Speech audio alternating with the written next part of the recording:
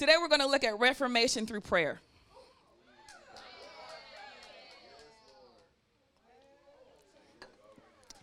Instantly when you hear this topic, I don't know for you, but maybe when I was in your seat back in the day, when I heard Reformation or I heard prayer about anything, I go, boring.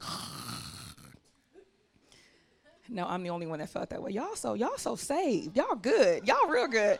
Because if somebody told me about to have a lesson on prayer, I got my snooze ready. It's about to go down. This is the most sleepiest thing ever. Number one, I fall asleep in prayer. So when you talk about prayer, to me,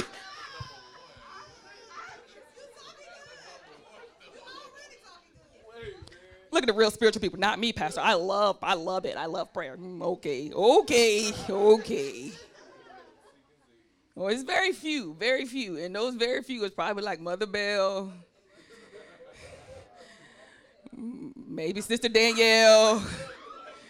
I'm checking the room. Yeah, nah to the rest of y'all. Nah to the rest of y'all. Nah, them are the only two I know in this house currently that we have that get excited. Let's pray. Yes, let's pray. What? And some of y'all I know because you would call me with a problem and I'll be like, let's pray. You'd be like, let's pray. And I instantly feel in my spirit that you just rejected the idea that this is going to be effective. You're like, yeah, Pastor, but don't you think you should tell me also some things? Tell me some stuff. And you oblige and you pray. You're like, all right. I'm the only heathen out there that got bored. I mean, I must admit, when I had to write the sermon, I thought to myself,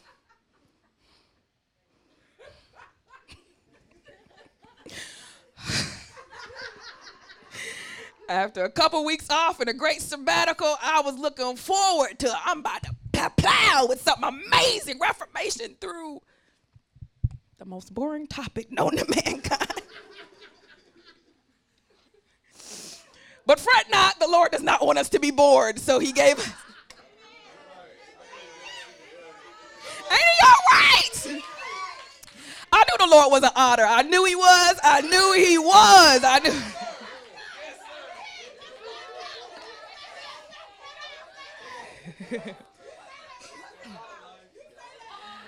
So let's start. Oh, Jesus. Let's start with a scripture that impacted my heart throughout these past couple of weeks. One that I go to quite often, and every single time it just baffles me. I've preached it quite a lot, and still when I hear it, it just hits my spirit. Let's look at Luke chapter 8. I'm going to walk you through this idea of being reformed through prayer, the way the Lord showed it to me in scripture. But it was a difficult conversation because prayer for me is like breathing. I mean, it's just all the time, anytime, even now. It don't even matter. I don't even know how people, such as yourselves, go so many hours without praying. I'd be like, how? How do you do this? Let alone days. Like, people literally go. Did y'all know people can go days without prayer? I mean, I'm sure it's none of you in here, but I was just like, so you wake up, and then you do stuff, and then you go to bed. And you just didn't even say, dear Lord, our Father. Like, the concept to me at this stage is so foreign that it is hard for me to then be able to relate to those of you who this is a reality. So rather than try to do that, I'm going to use scripture.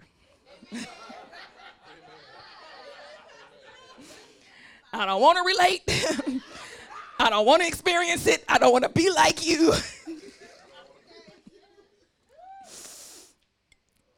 Luke chapter 8, are you there? Verse 43.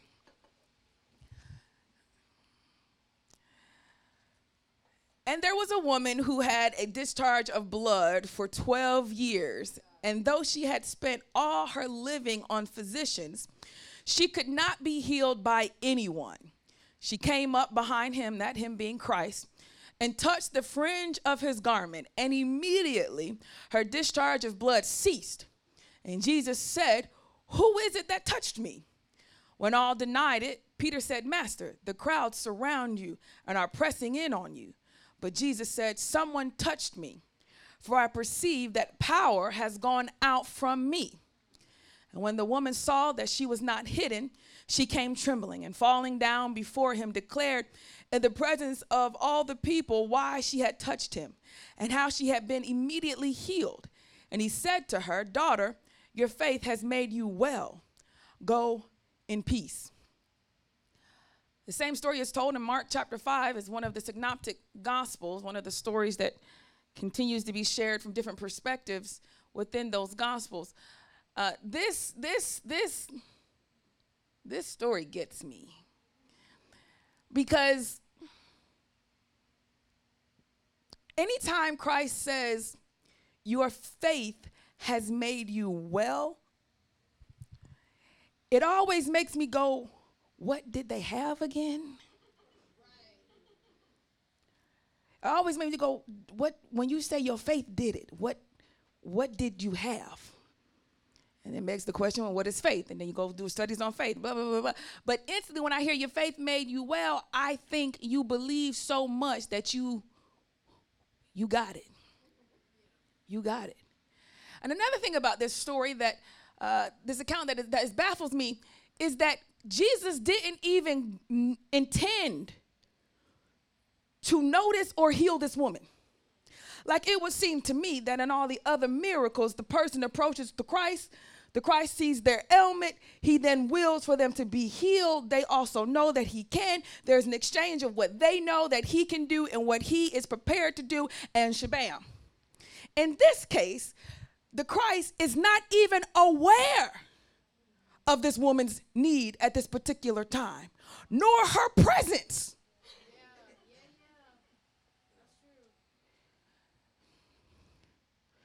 And like he was barely participating in the exchange of her healing, like face to face. He wasn't participating. It wasn't, "Tell me your story." Had somebody call me the other day and they said, "Pastor, I need some money." I said, "Oh, okay." I said, "Well, how much you mean?" They said, "Blah, blah, blah, blah." I said, "Oh,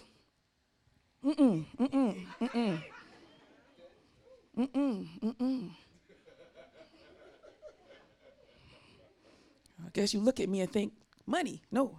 That's the glory of the Lord. That is not true. And I said, "Oh, okay, well, I don't have that much, but this is what I do have, and I will send that to you." They said, "Okay, but let me tell you what I need it for." I was really prepared to just get off the phone after that. I didn't. In this exchange of a conversation, me knowing the person, it was not relevant at this time of our relationship for me to know what you needed it for. Because as soon as you said, "I need," hello, somebody, everything in me said, "What can I do?" Y'all don't want to help me today. Y'all don't want to. Now, there's some other people that will call. And they would say, "Pastor, I need some money." And I'll just be real quiet. And when I'm quiet, they have to finish explaining, because when there's silence, people feel like they need to talk. And I let that happen. "Pastor, I need to borrow some money." "Oh, I need it because, how did this happen? Why did this happen? What are we going to do to make sure it doesn't happen?" And you say borrow. How do you plan on paying me back? All these conversations need to be had. There's some people, you ask me for money, you're going to have to give me a story. I'm just being honest with you. Hello? I need to know, especially if you've asked multiple times. I need you to come up with the sad story every single time. Don't you feel silly that you got to keep coming up with some sad story every single time? I know you feel silly, but nevertheless, give me my sad story every single time so that you can recognize how often you're giving me this sad story every single time. Look at y'all like, she do that to me.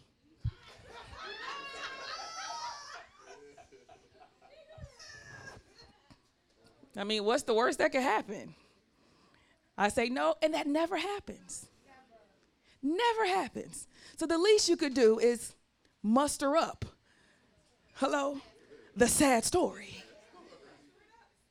But in this case, I didn't even need the sad story. I knew the person. I knew their situation. They said, Pastor, I'm in need of some money. I said, fret not. How can I help? They said, I need this much. I said, whoa, that's way too much. This is what I have. This is what I can give you.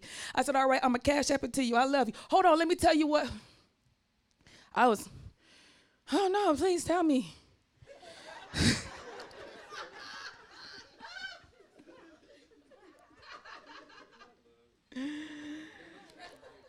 So it is possible, based off of relationship, that someone could be ready to meet any need that you present. Y'all don't want to help me today.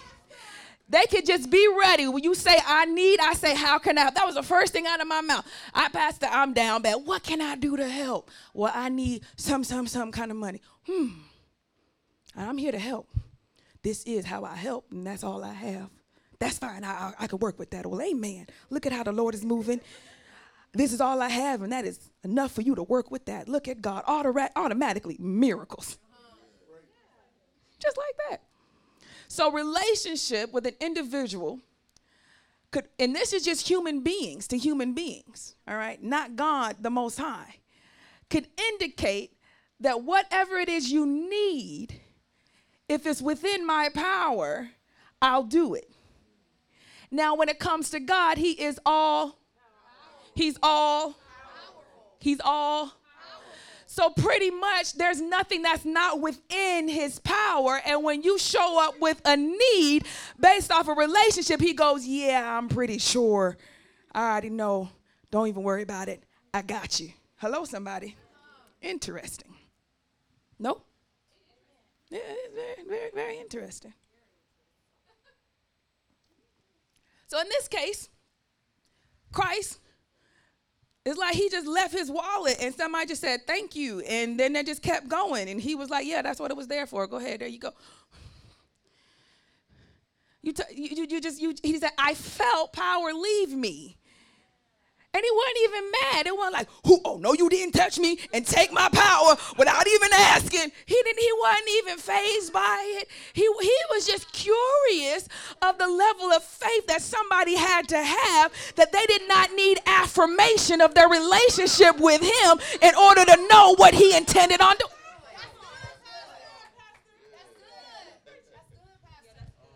Like, I'm just curious what kind of person knows that in themselves, whatever it is they need, it's like just going in the refrigerator and just get whatever you want. Like, what? I'm just curious, like, how did you know that we was that tight? Because most of the people I've been running around with lately, they don't know if we're tight or not. Y'all don't want to help me. Okay, let's break it down even further. Every single person that Christ has healed on His earthly ministry, including then, they all have been rendered with the ability to not go into the temple. Every person He's healed, not only were they sick in their bodies or demon possessed, but it also meant they could not enter the temple to worship. This was the rule, all right, back in Deuteronomy and Exodus, all right? This was the law. So not only did they have a physical need, but that physical need really pointed towards a much more severe need, and that was their inability to walk into the temple and worship God.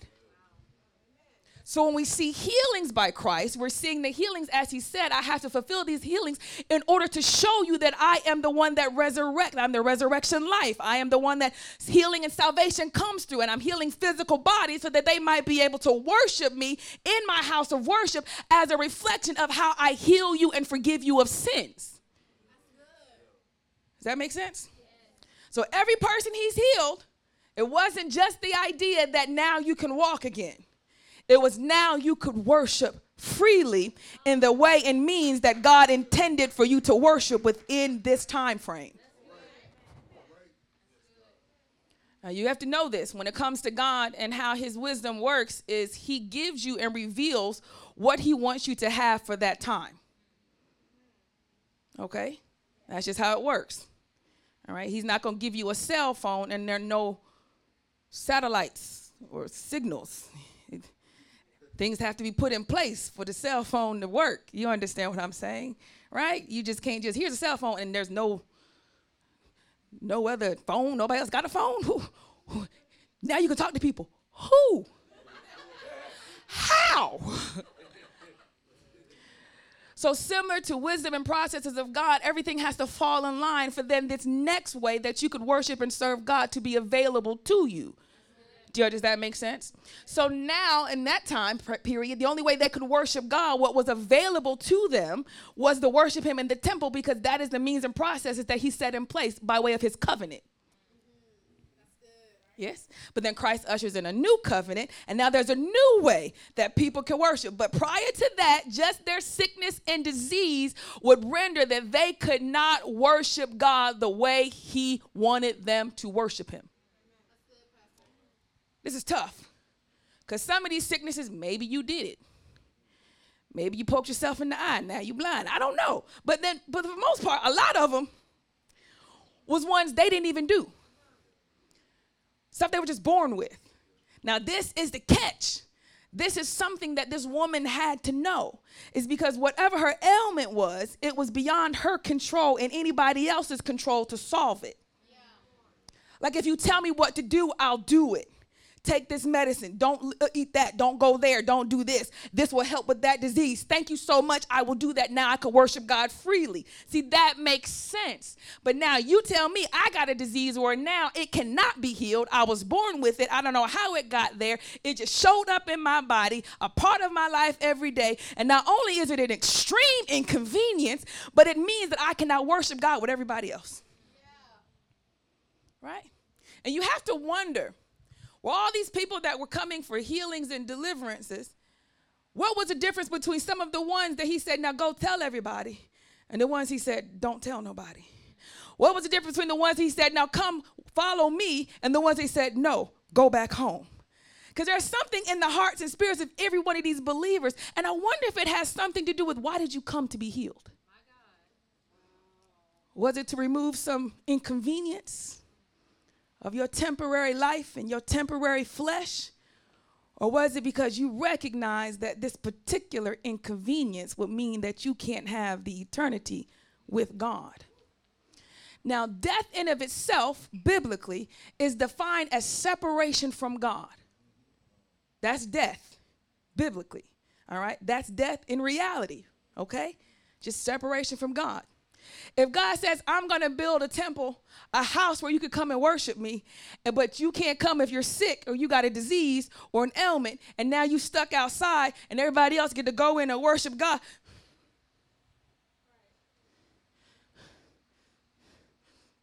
Well, what'd he say? Well, hey, what'd he say? What happened? You went in? Then what happened? And don't let them come out happy. Hallelujah, amen. And when you went in, you was looking sad. Now you came out, you looking all well in your insides. Meanwhile, I'm still down bad in my insides and in my outsides. Am I helping anybody here just yet?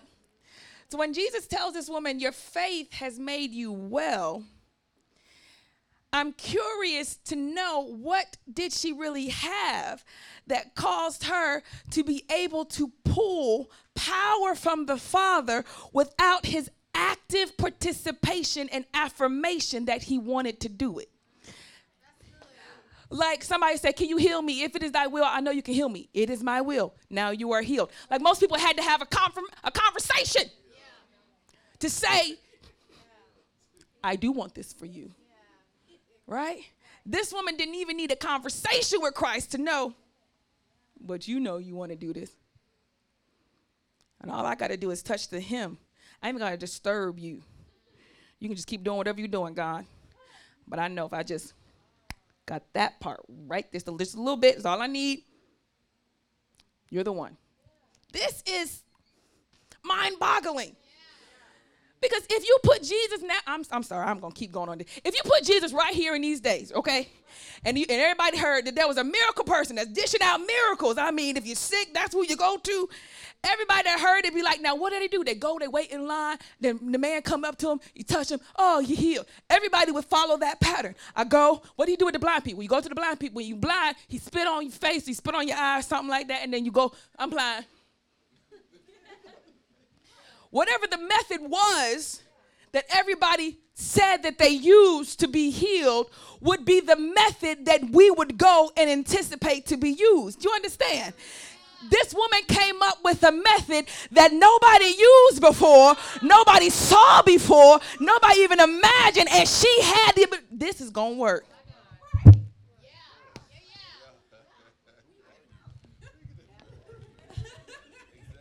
It's this kind of stuff that just gets in my brain because human beings are not any different now than they were then.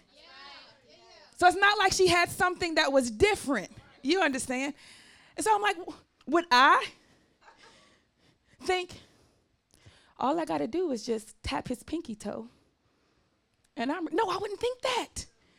I would not think that. And it gets me. What did this woman have? Is it this thing, faith? I got faith. I'm pretty sure I got faith. All right. Maybe not the way she had it, because I wouldn't think touch his pinky toe and then I'll be healed. I wouldn't even think that. What did this woman have? Because it was that faith that Christ said is the reason why you're healed. Now, he knows he is the one that supplied the power for the healing. But he also knows that that power that he has for healing is not received by any individual, lest it is also withdrawn by faith. Like, I got all this? Yeah. I'll take some. Thank you very much. Like, that is not in conversation, apparently. It's not the fact that he sees you, apparently. It's not the fact that you waited in line. It's just the fact that you had faith, and that is how you get it. Anybody questioning faith at this point? Anybody going like, okay. So it says, daughter, your faith has made you well. Go in peace.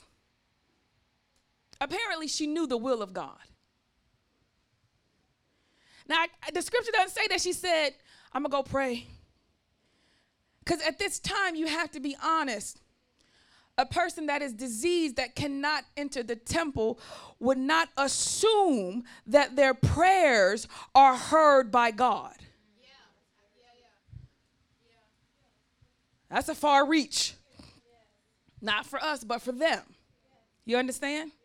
You got to go cleanse yourself. He's a holy God. He's a righteous God. If you don't cleanse yourself, you're going to strike you dead. And you don't want to, you're going to run up to him, God, all willy-nilly. And he'd be like, well, I can't cleanse myself, but I just know he hears me. No, you would not think that. You barely think he hears you when you are in line with God, let alone not in line. Do you understand what the ordinances that he set in place? And then it really starts eating away at your security. Because now something in me is always going to prohibit me from speaking to you outrightly. So I can't even see logically how this woman could even think that God is having a conversation with her in order to tell her, just touch Jesus' hem and you'll be healed. And then she took that word, and with that word, she knew and she reached out to do it, which is how preachers preach it. But it's not true of the society at that time. Anybody else perplexed? I'm not the only one that has been thinking these things. You can see this, right? He said, daughter, your faith has made you well. Go in peace. And she's well. And and Jesus didn't even know. And he wasn't even like, yeah, I want to heal you. It was like, oh, who did that? Yo, good job. Way to go. Be healed. When everybody else required his unadulterated attention. Like he was literally on his way to heal somebody else because he came to him. Knowing all along he could have healed that person without even going. But yet this individual needed his attention so much so that they had to walk to Jairus' daughter's house in order to heal. So now it would appear as if the method of healing has more to do with the individual than it does God's will or sovereignty.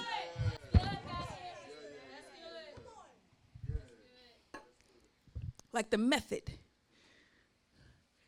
In order, what will it take for you to believe? Christ says all the time, I've never seen faith like this before. You've got something that the rest of this generation doesn't have in how you understand the things of God and who he is. And this woman apparently had it, and all the multitude that is pressing around Jesus to know him, to be with him, to get something from him, to have healing, everybody pressing around him does not have it. With all the people that are probably in need pressing against him, they do not have the same type or quality of faith as this woman.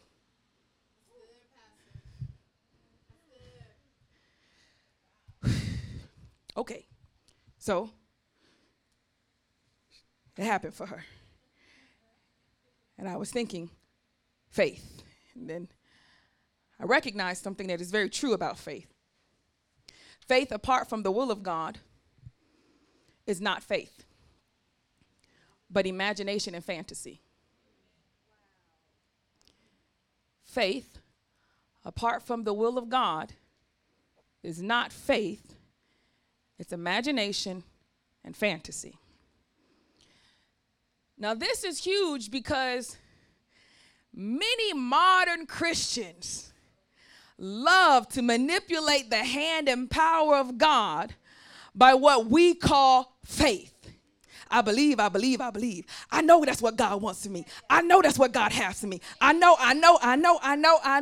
And they sound so sure about it. Like and I know it because some of y'all do this with me. Pastor, I know this what God said. I know this what God said. I'll be like,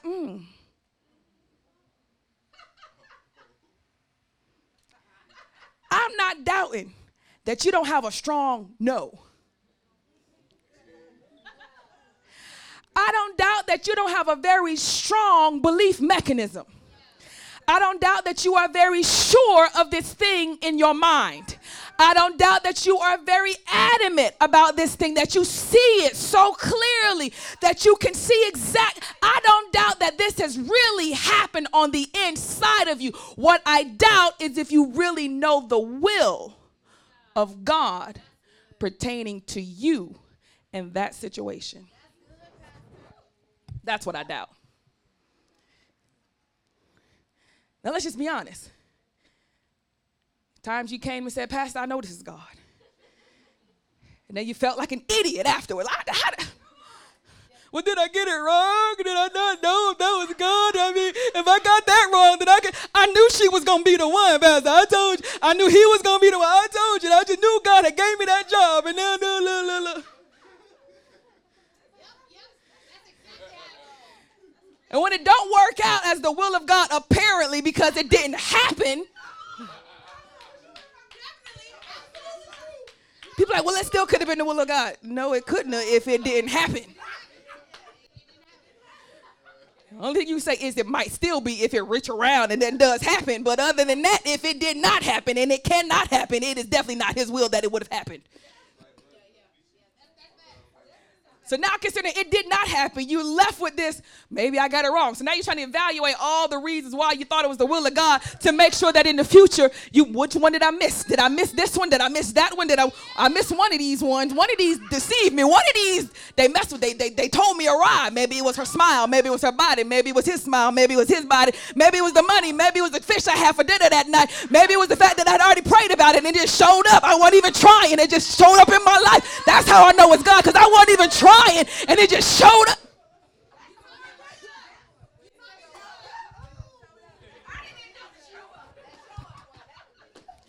People say, I wasn't even looking for it. And then they were just, let me tell you something. If I ain't looking for something and I'm looking at something else, I'm not going to see what I'm not looking at.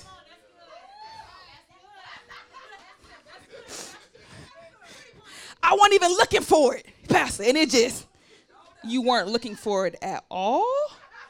Like not even in your peripheral? Like maybe a little bit in your peripheral you was looking for it, a little bit in your it had to be a little bit in your peripheral. Don't be getting mad at me because I'm pulling your card. It's the truth. But I needed this to say that this was not something I was making of my own self, but that somehow it all aligned beyond me to be the things of God.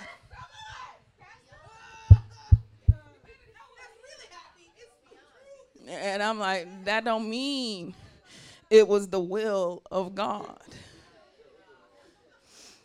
What it really tells me is you are completely oblivious to you. Like, to you don't even know how you work. But you really notice how God works. You struggle with knowing how you work. I wasn't even looking for it. But in your peripheral, it was. And you don't even know that was in your peripheral. It was. Pastor. Oh, it was. Just like that sin you did. I don't even know where that came from. It was in you. It wasn't in me. Oh, it was in you. It was the devil, and he had, no. That thing been sitting in you all this time. It's sitting in me all this time. Been sitting in you all the time you was at church every Sunday, every Wednesday. That sin sat there in your heart and just stayed there. No matter what I preached, no matter what we said, that sin stayed there. And then when temptation met opportunity,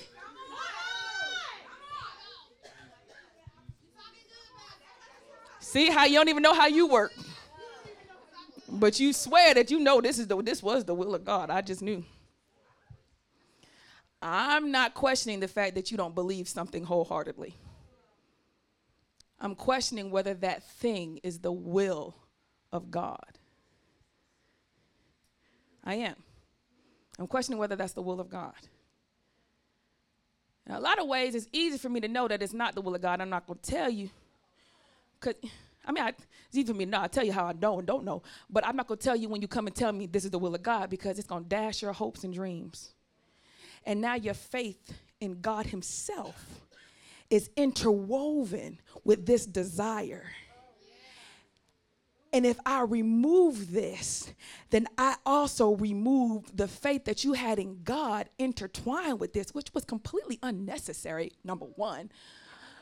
But kids like to have temper tantrums when they can't have their way, so I'm going to hold my breath. So I just let you go on down. But it's some clear signs to me when something is not the will of God. Number one, does it cause you to sin? That one time we had slipped up, but that was just that one time. And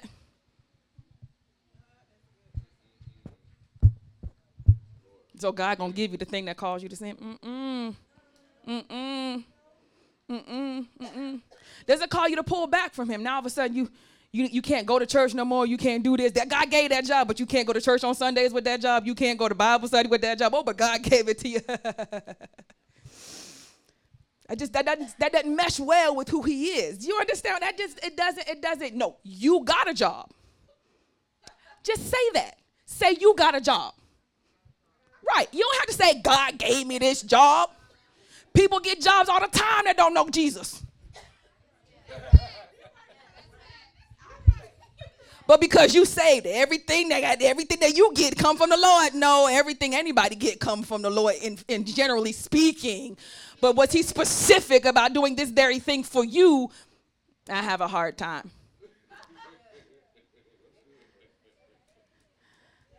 Is it selfish? Does it benefit you while harming others?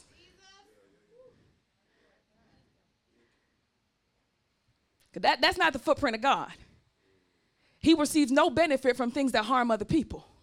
That's not his footprint, right? Now things can harm people, but he's not going to do it to get benefit even though it harms. That's just not how he works. That's not his heart. So now you got this thing that you say God gave you, but the time he gave it to you completely harms other people, and you say that's their problem, even though it is your problem that y'all was even intertwined in the first place.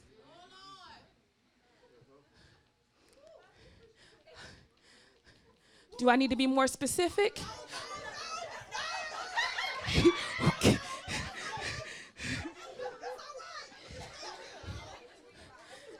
People are like, what's she talking about? Okay, well, for those of you, you got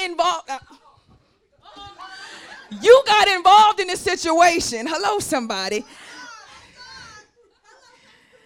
that completely cause problems to you, other people, and sometimes I'm going to look at ministers, sometimes the entire church. And then you think that the next move you make does not have to consider them or anybody else. Because that's their problem. It's their problem if it hurt them. It's their problem if it hurt them when you are the reason and they are the reason why y'all even have the problem in the first place. So I'm supposed to just be without just because of that one time? Possibly. Would that be too much for you to bear? Is it selfish? Is it only seek you and not the concern of other people? I tell people all the time, okay, if you think that's a good idea, then go tell the person before you do it. If you think it's so good, then have a conversation with them and see how they feel.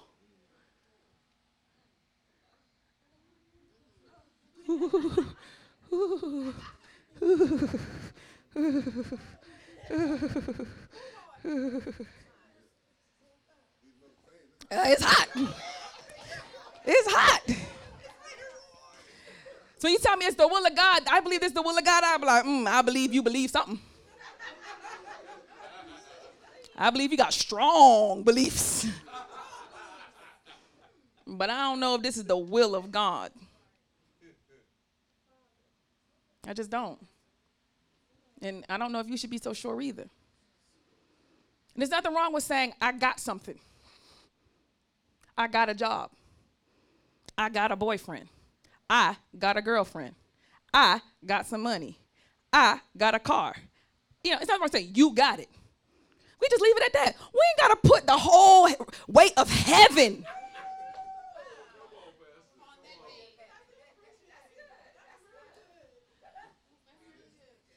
And the only reason you're doing it is so that you could have some level of affirmation about some mess you ain't got no business being that sure about. But this woman, let me circle it back around, did not need any affirmation from the Father as it relates to his heart and nature.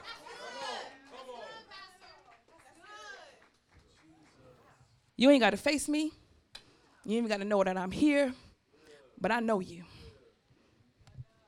Nobody else is acting like they know you like this. Everybody else is pressing on you, and nobody else is even thinking this is sufficient.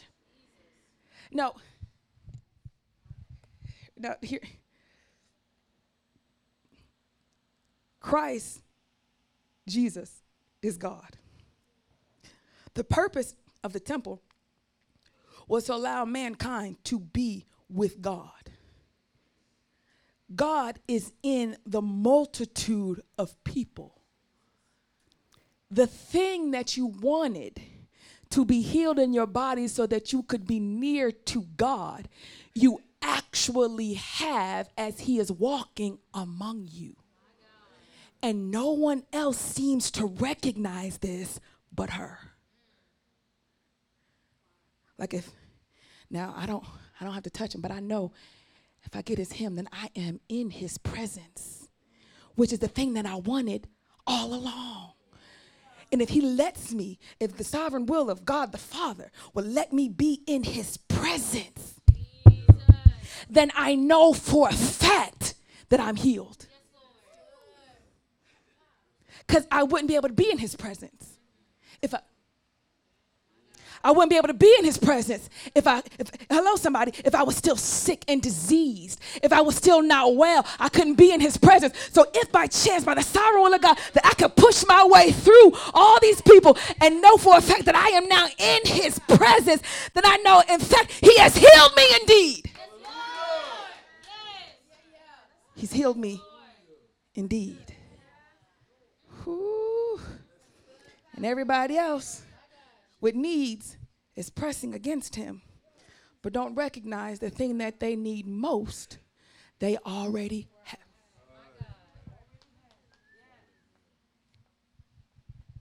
Come on, press against the Father, tell him what you need. Come on, press into his presence and tell him what you want. Come on, press into his presence and tell God what you really need. Oh, God, I need a new car. Oh, God, I need a new house. See, when I say it like this, all of a sudden it seems so silly. It seems foolish in line with truth. I can prove it to you because Jesus says so. Let's go to the next scripture. Let's go to Mark chapter 11.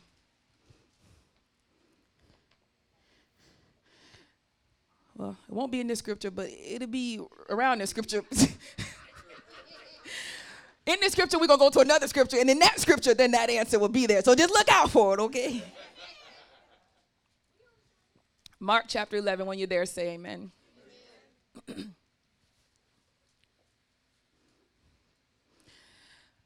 Jesus has just entered into Jerusalem on his last and final trip into Jerusalem. It was with fanfare and pomp and circumstance, and heralding him as king with multitudes and thousands saying he is the Christ and the Messiah. And it's so people are having palm branches and they're laying down their clothes, and he's coming into a royal fanfare, and the thousands upon thousands of people with him that agree that he is king are excited about their liberty that they're going to find in this new king from over Roman rule. And that also means the type of life that they're going to have moving forward now that the king is here. On the other side is a whole bunch of Jews, devout, religious, that are saying, no, he's not the Christ. But nevertheless, Christ comes in. By the time all the fanfare is done, Christ goes into the temple. And he goes in verse 11. Is that where I'm at? Chapter 11, verse 11.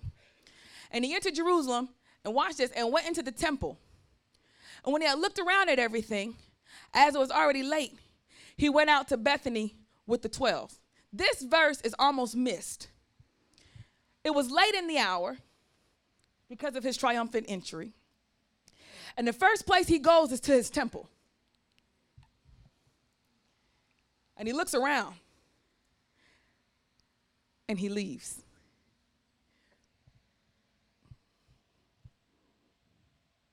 Something unique about this. And it is played out in the next couple of verses. On the following day, when he came from Bethany, he went to Bethany.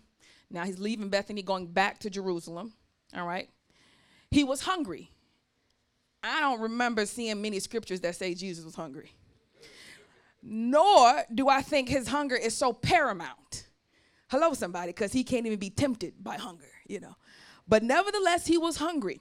And seeing in the distance a fig tree in leaf, he went to see if he could find anything on it. When he came to it, he found nothing but leaves, for it was not the season for figs. And he said to it, may no one ever eat fruit from you again. And his disciples heard it. And they came to Jerusalem, and he entered the temple and began to drive out all those who sold and all those who bought in the temple. And he overturned tables and the money changers and the seats of those who sold pigeons. And he would not allow anyone to carry anything through the temple. And he was teaching them and saying to them, is it not written, my house shall be called a house of prayer for all the nations? But you have made it a den of robbers. And the chief priests and the scribes heard it and were seeking a way to destroy him, for they feared him, because all the crowd was astonished at his teaching. And when evening came, they went out of the city. As they passed by in the morning, they saw the fig tree withered away to its roots. And Peter remembered and said to him, Rabbi, look, the fig tree that you cursed has withered. And Jesus answered them, have faith in God. Truly I say to you, whoever says to this mountain, be taken up and thrown into the sea, and does not doubt in his heart, but believes that what he says will come to pass, it will be done for him. Therefore I tell you, whatever you ask in prayer, believe that you have received it, and it will be yours. And whenever you stand praying, forgive if you have anything against anyone, so that your Father also who is in heaven may forgive you your trespasses. Stop right there. You have to note that the story of the fig tree bookends another story of Jesus's encounter at the temple. theologically, when we see stories bookend text, it means that the demonstration is reflecting what is within the bookends. Does that make sense?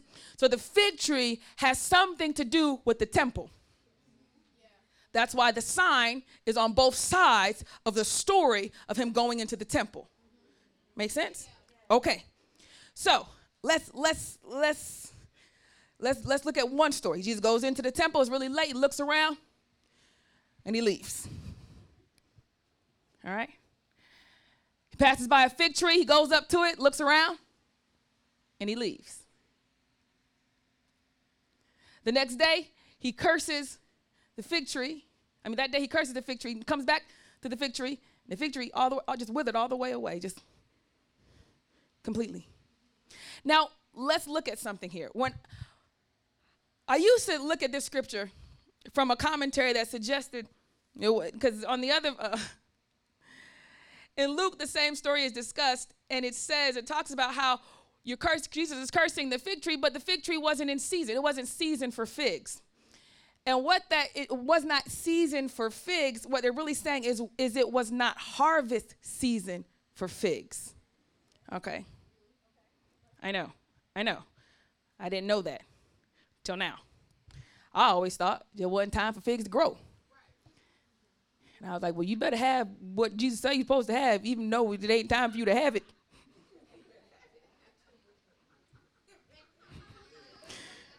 If he say it's time, it's time.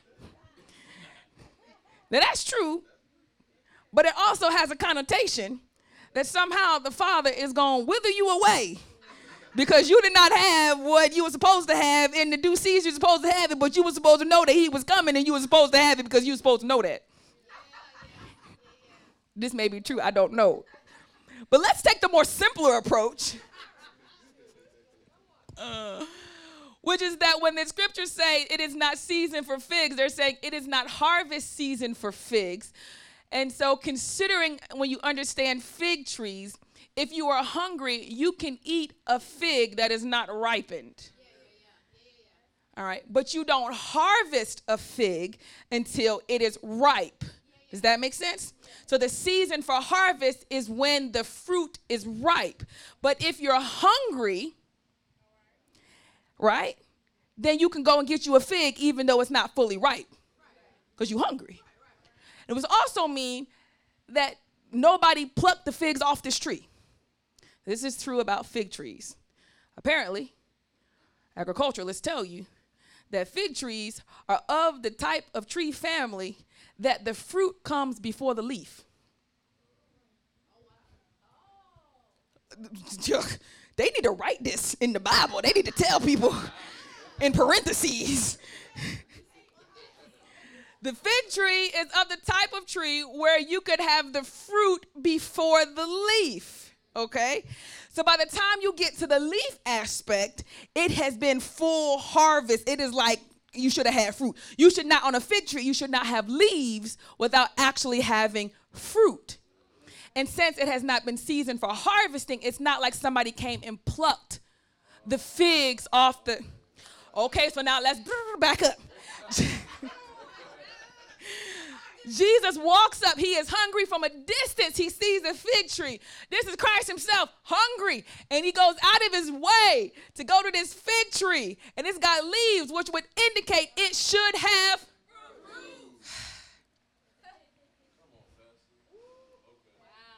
May not be fully ripe, but I'm going to get me a couple of these mugs off of here. That's going to be good. That's going to be good eating right there. I ain't going to harvest everything. Just need a couple just to tie me over. That makes sense. He gets to the tree that should have figs because the leaves for the healing of the nations are already on there. I digress. But nevertheless, okay. He gets there and there's no figs. And he curses the fig tree. Then when they come back the next day, that fig tree withered. It is dead now. So now you recognize that the curse is befitting to the condition that he found it in.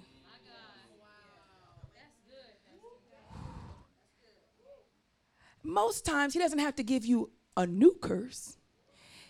The curse is that you remain in the condition to which he found you. Since everybody's already cursed now anyway. If you're redeemed, then you're redeemed from the curse. That you don't have to stay in the condition to which he found you in. So the condition of the curse matches the condition of the state that the fig tree was already in, which was barren. It had reached maturity, but had no fruit. It had grew with all the leaves that would indicate from a distance, I should be able to approach you and you have fruit. But upon closer examination, we find there's no fruit on this tree. You look like a Christian from a You look like a mature saint from a distance. You do the works of God. You do the acts of God. You show up. You sing. You dance. You serve. But upon closer examination, when we are in need of fruit of temperance, when we're in need of fruit of kindness, when we're in need of fruit of long suffering, when we're in need of the fruit of the Holy Spirit, you bear no fruit. But I see anxiety and lust and greed and lasciviousness and selfishness and an inability to control your emotions. You bear no fruit.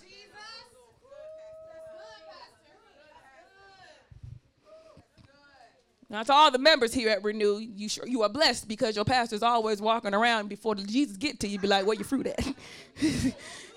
Hey. You got no fruit. I don't know when he coming to your neighborhood, but he might be coming. You need to get some fruit on you. Oh, Lord, they ain't got no fruit. Hey, Jesus. We working on it. We don't just come back around. Come.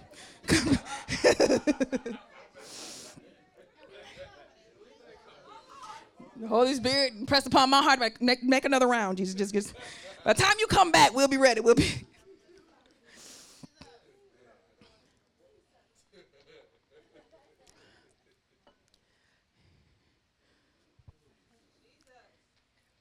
When figs should be on trees with leaves, we should find figs. When temptation for lust is near, we should find temperance. Self-control. When there's a season for greed, we should find you being selfless. Tax season done came and went. Selflessness is what we should have found. But you done spent that money, and it is now gone. I know it, and you know it. And now you're thinking, what am I going to do next? I don't know.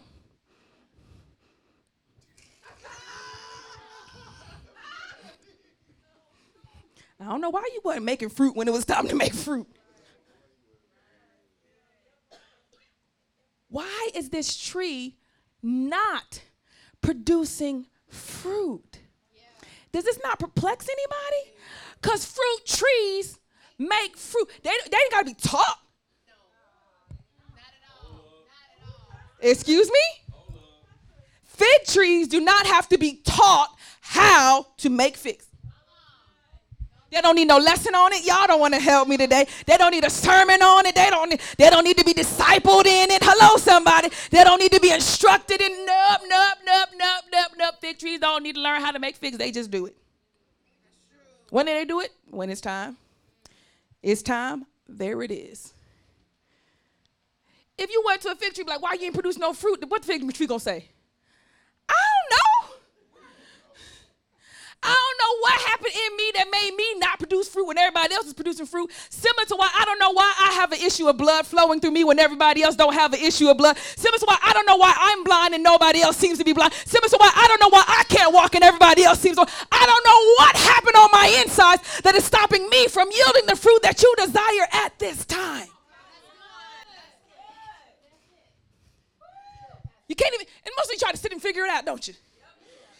And all that does is breed more pride in your understanding of self so that you spend more time trying to figure out what your problem is than you do in prayer.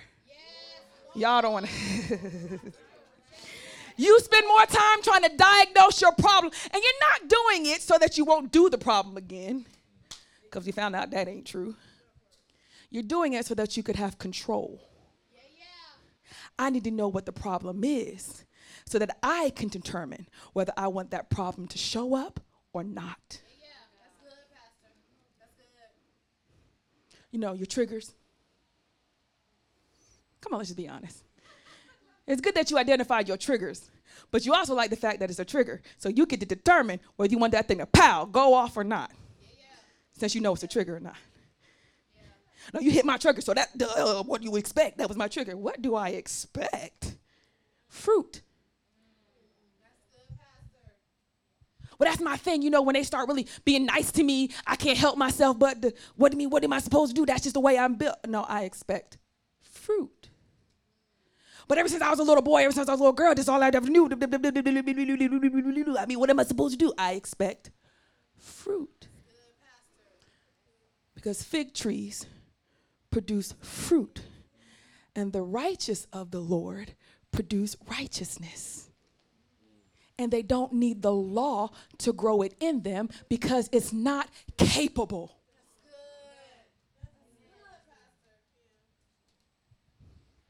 It's not. The Spirit of the Lord does it. Takes you from a withered state of barrenness to a very alive state of fruit. How y'all feeling? You feeling all right? Okay, let's keep going. Let's keep going. So Jesus showed up to the temple and found out when he walked in, number one, the entire party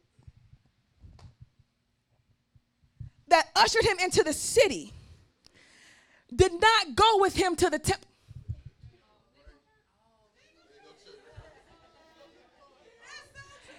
Isn't how indicative of that is for it?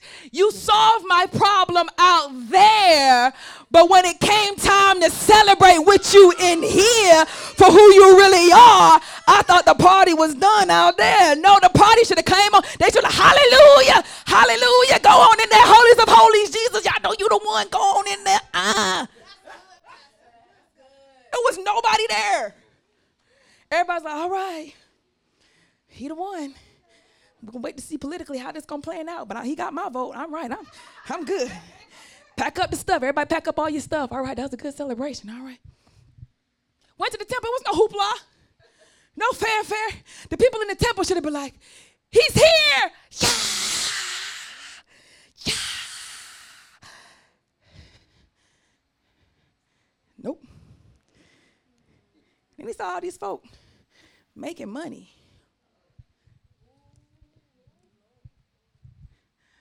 All these folk convincing other people that they need to exchange they busted dove for this spotless pigeon. You understand?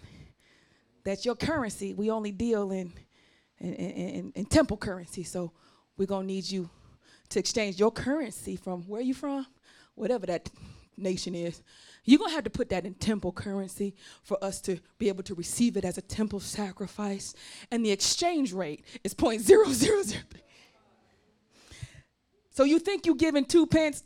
Technically, you're giving 0.008 pence of, give the exchange. So if the law required that you give this amount in exchange for whatever sin or whatever deed or whatever's on your heart, you're going to need a little bit more, because your currency is not quite sufficient in exchange rate. That's what's happening here. That's just so you know, that's the gamut.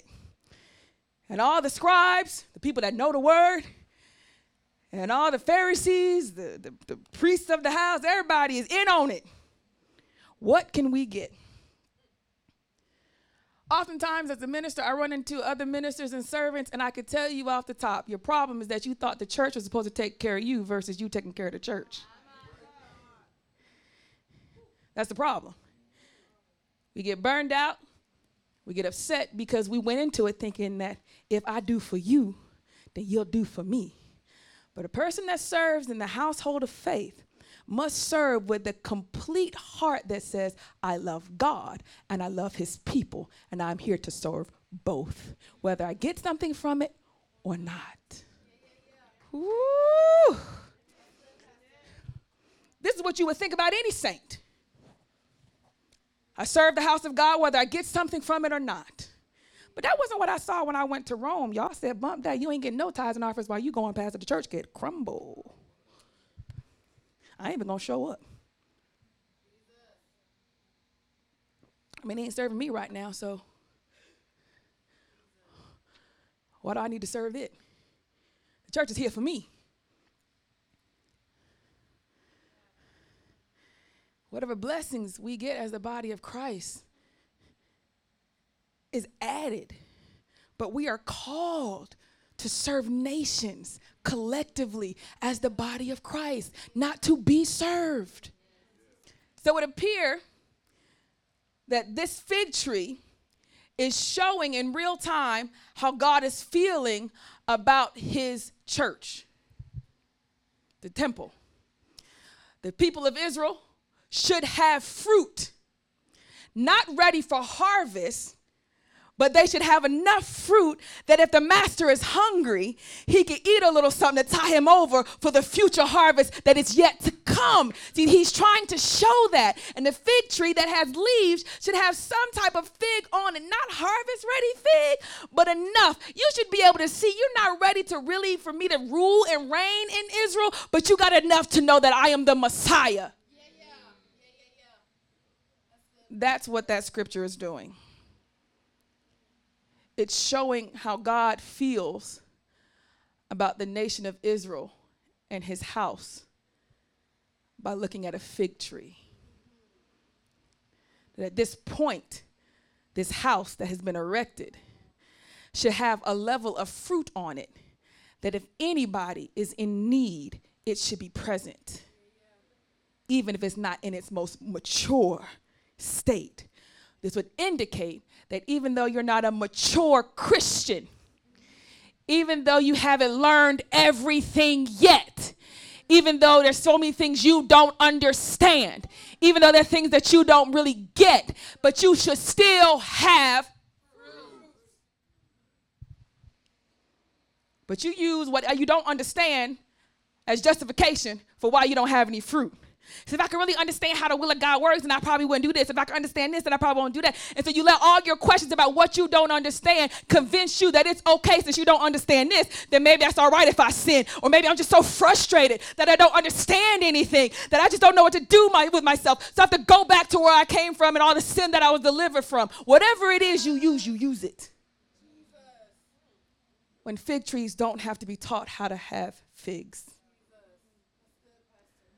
But instead, there is something wrong at a core level with why you don't have fruit.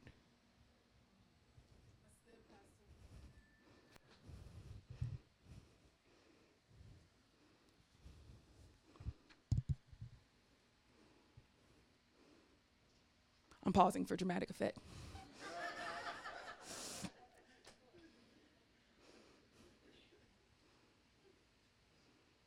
If you can't be honest with yourself and God now in this place, then what's the point? What's the point? You got to sit here and cover it up even now when it's already been exposed? And you still grabbing for fig leaves? Oh, oh, oh, still grabbing for fig leaves. That was from the Garden of Eden. They sewed together fig leaves. Some people don't know the scriptures, people. Act like, yeah, like you were surprised. Still sewing fig leaves together, even in service, rather than admitting right now with you and the Holy Spirit that there's some areas, huge areas of my life that I don't show any fruit. And I know I'm supposed to have some type of fruit by now. Quit being disillusioned and deceptive. No, you should have fruit. Well, maybe it's just not my season. It's not for harvest, but we should see something. I mean, technically it's been 19 weeks, so something. And that's just this year.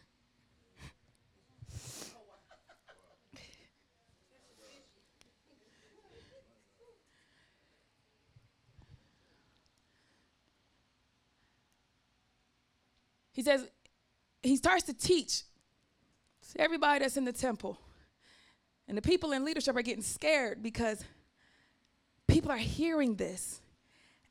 And scales are falling from their eyes, and the hardness of their heart begins to soften as they recognize we are doing this all wrong.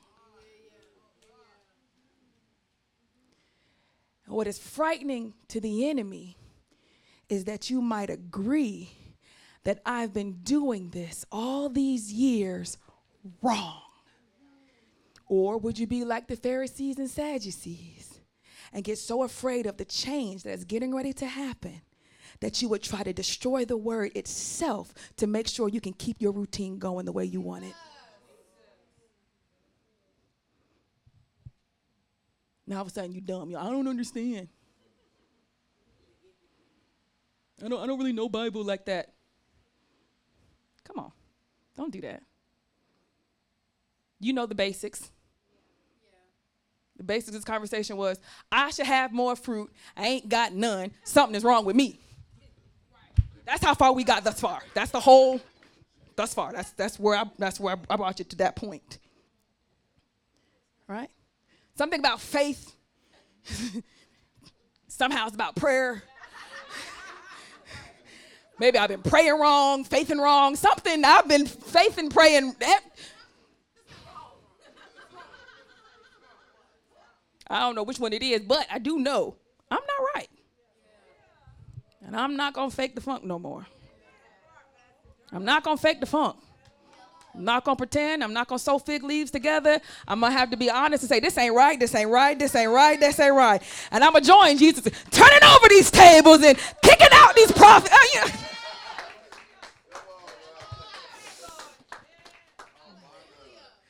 Satan gets afraid when his mechanism to keep you lulled starts falling apart.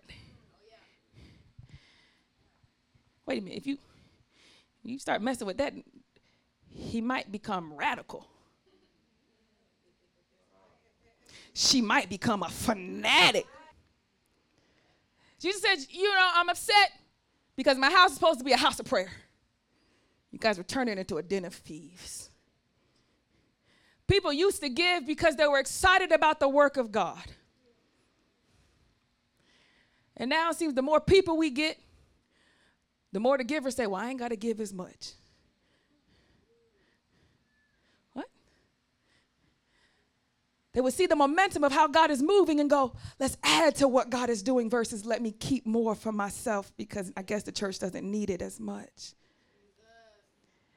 It used to be a time where people got excited about the move of God, about the saving of souls and the opportunity to go and evangelize. And then watch this, and they were excited about coming to tell the rest of us how God moved. Yes, I'm coming for you, and I will talk to you after service. That this was the thing that made us us.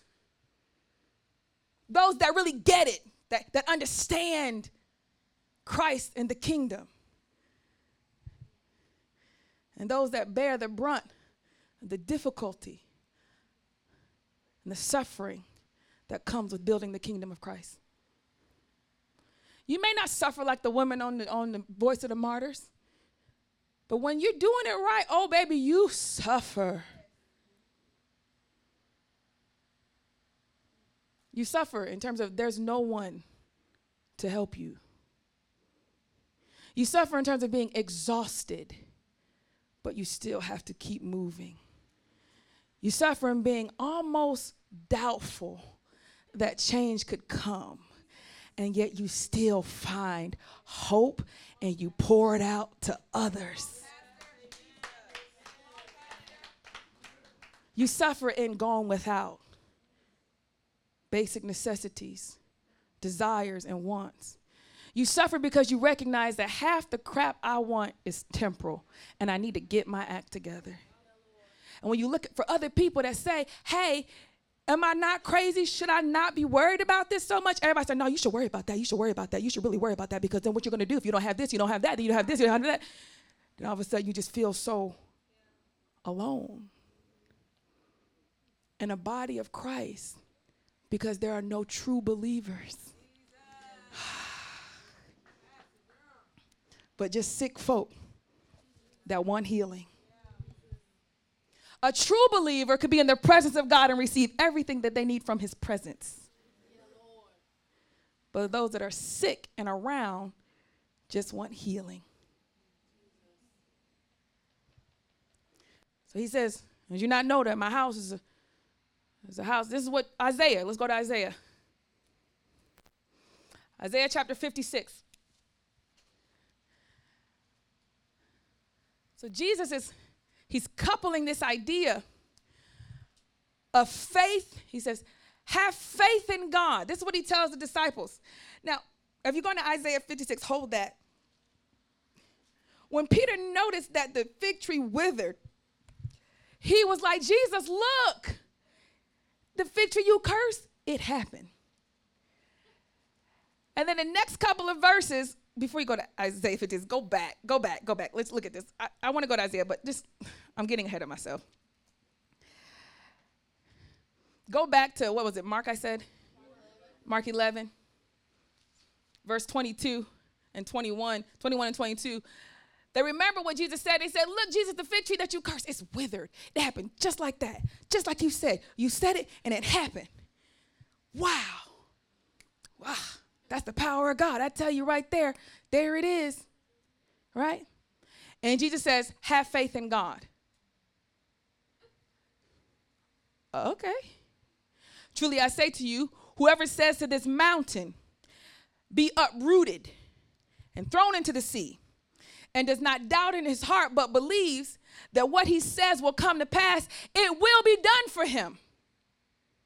Therefore I tell you, whatsoever you ask in prayer, believe that you have received it, and it will be yours. Stop right there. Just anytime I've read this, I thought Jesus was trying to explain to Peter how when he said, be cursed fig tree, how it happened just like that. Like, you just got to have faith in God, because when you say something going to happen, it's going to happen. You tell that mountain move, it's going to move. Even if it looks improbable and impossible, in God, all things are possible. So when you say it and you really know that it's supposed to happen and you really believe it, it's going to happen. I thought all this time that Jesus was explaining to Peter how he got the fig tree to wither so fast. Anybody else think that? It doesn't fit. People are like, nope, it does. You don't even know that. I kind of knew it. It doesn't fit because the fig tree is an example of the house of Israel. It's not there to explain how to get what you want by faith. It's the whole example of the fig tree is there to explain the condition of the children of Israel. What was the condition at this point? That he went to the temple and the place of prayer was not prayer, but a place of exchange. That was the condition. So when he explains what happened to the fig tree, he's not explaining how to get what you say you're going to get when you say it. He's explaining how the same thing won't happen to you. Do you think his concern is how you can declare and decree and have it? Or is his concern how to make sure that what is happening to Israel doesn't happen to the church? Which one do you think is his concern? How to make sure that what you see in this withering fig tree does not become you. The problem that the fig tree had isn't the withering. The problem is that it was barren. And before judgment comes and you're withered, how do you avoid being barren? The example is not about how to declare and decree. Go and pray, believe that you can have it, and then say it full of faith. I believe that this is what the Lord wants for me. Amen.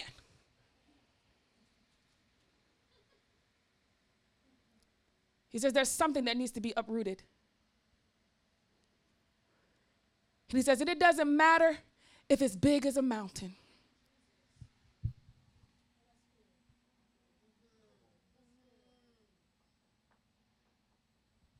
Anybody ever have something in their heart that needed to be removed and it was as big as a mountain? It's like you couldn't wrap your mind around how deep. Do you know how deep a mountain goes? To the extent that the height of the mountain is to the extent of the depth of its base. Because you need that much depth in roots or ground to hold the mountain up. Hello, somebody. So a high mountain, a big mountain has really deep, deep, deep roots. Anybody ever had something so in their heart that it seemed like they couldn't get around it? Everything in their life pointed back to that. Everything went right back to that. Every problem went back to that. Every situation went back to that. Every heartbreak went back to that. Every job went back to that. Everything always went right back to that because it was big as a mountain.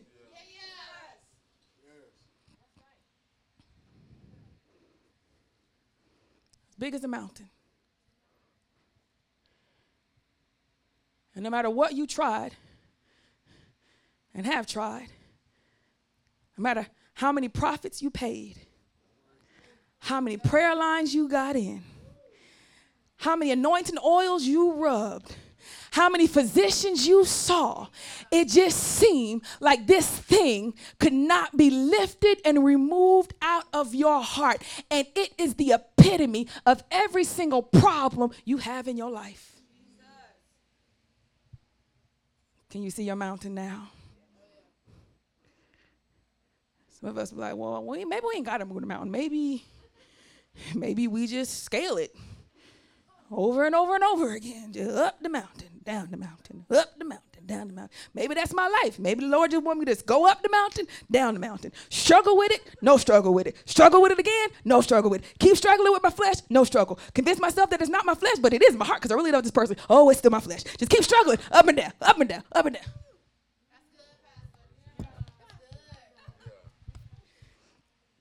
Even when you want to have another focus.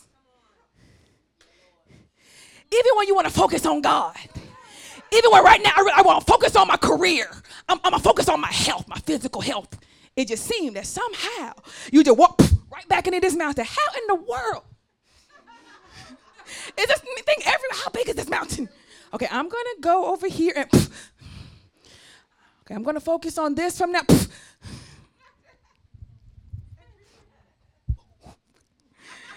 Move, please. Are you with me?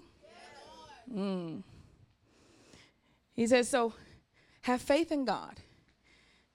And even if it's a mountain, if you believe that you received it, you shall have it. See, the thing is, he said, look at the words on that again. He said, when you ask, when you pray, whatever things you ask, when you what? Pray. Believe that you receive them. And then you what? Will have. Will have. This for me is very true of the heart. God is not talking about how to get what you want in pure faith. He's discussing how to remove the barriers and the mountains that are stopping you from producing fruit. And he says, if in prayer you believe that you receive them, you shall have them. And that is so true of a mountain in your heart. Because when you go in prayer about something that is wrong in your heart, you don't immediately feel it lifted in prayer. You don't immediately feel changed in prayer. You don't immediately feel better in prayer. You don't know that it even works until you go to where that mountain used to be. And then you find that there's no mountain there. I'm no longer angry. I'm no longer bitter. I'm no longer lost. I'm no longer tempted. Woo. In prayer, you don't feel it all the time. He said, but when you leave, you believe that you received it. And you shall have it. Days minutes and moments, I go to the Father in prayer. On my way to church, I thought about angels, thought about the kingdom, thought about mommy. Instantly, the mountain of pain popped up out of nowhere. And the whole trip, I couldn't get around it. But I know prayer. And I said, Lord, you're going to have to remove this mountain before I get up to preach today. And I didn't feel it when I walked in my office. I didn't feel it when I heard praise and worship. I didn't feel it when I knelt down in prayer. I didn't feel it until I grabbed the mic and began to preach. But I believed that I would receive it, and I have it. What he's trying to show you now, now back up. If that mountain stayed, there would be no fruit. Y'all don't want to help me. If my mountain stayed, there would be no fruit from my life in these 2 hours. And if there's no fruit from my life in these 2 hours, then you may not have fruit in your life for these next 2 weeks. But this mountain, oh God, you've got to move it. And I know you want to move it. And I know you will move it. And I know you shall move it. Ain't no doubt in my mind. I could touch your hem, whatever it's. I'm going to grab that mic. It's going to be gone. I don't know how, but it's going to be because I know him. I know he desires for your soul to find rest. He desires for you to be transformed and reformed. For these mountains that keep blocking your fruitfulness in Christ to be removed and cast into the sea. That you're not walking consistently with blemishes that keep showing up because of your lack of faithfulness to a very faithful God. Yeah.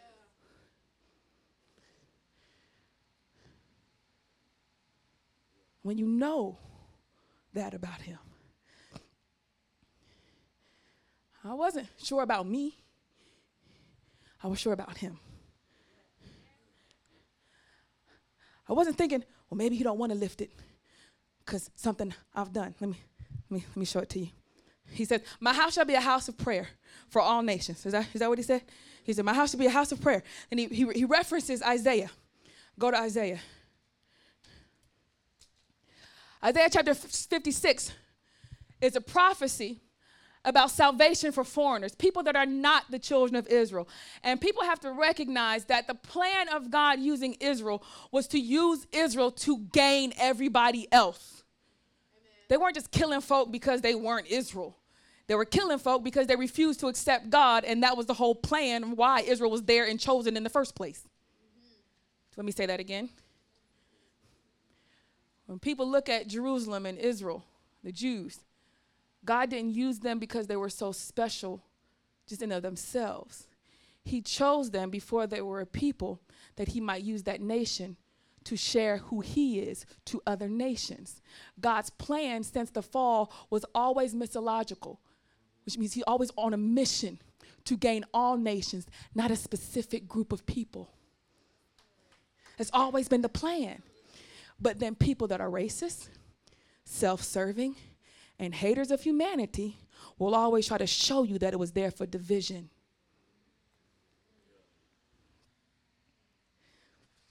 So Isaiah chapter 56, you can give them that one. Verse 3 says, let not the foreigner who has joined himself to the Lord say, the Lord will surely separate me from his people. And let not the eunuch say, behold, I am a dry tree. For thus says the Lord, to the eunuchs who keep my Sabbaths, who choose the things that please me and hold fast my covenant, I will give in my house and within my walls a monument and a name better than the sons and daughters. I will give them an everlasting name that shall not be cut off. Who is he talking about?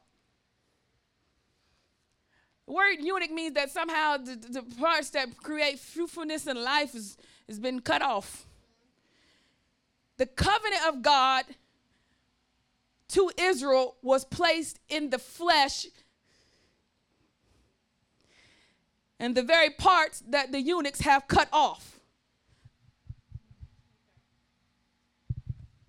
If you're a eunuch and you want to be in the household of Israelites, you cannot be, because you have to take a covenant of circumcision to which you don't have the part that will require where the covenant is made.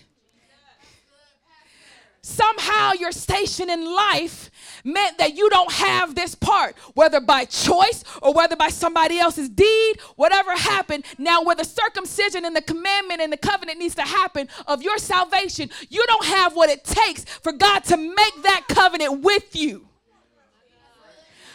But in Isaiah, he counts you as his anyway. He's always counted you as his.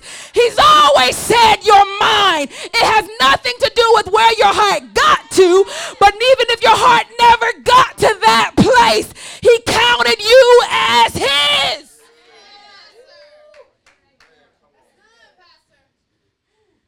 You're still mine. And don't you ever think that at some point they can say that you're not mine. That's what he's telling them. You came in saying that you belonged. You felt that you were mine. Don't ever be afraid when the enemy tries to tell you that some condition you have would mean that you can't be his. He says, don't believe it. The enemy's trying to lie. He's trying to tell you that something that you have going on in you means that you can't be his. And that's not true. He says to the eunuch, you don't ever have to worry about being called a dry tree. Of being withered. You have a covenant with me in your heart when everybody else needs affirmation in the physical. Y'all don't want to help me. Everybody else needs to hear him, see him face to face, and hear him tell me that I am healed. But you know in your heart, y'all don't want to help me.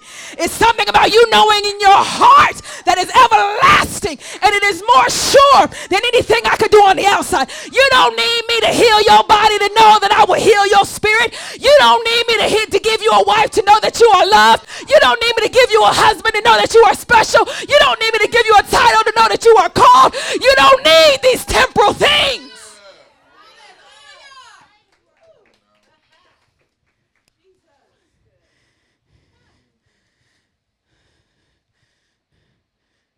Those that really believe, they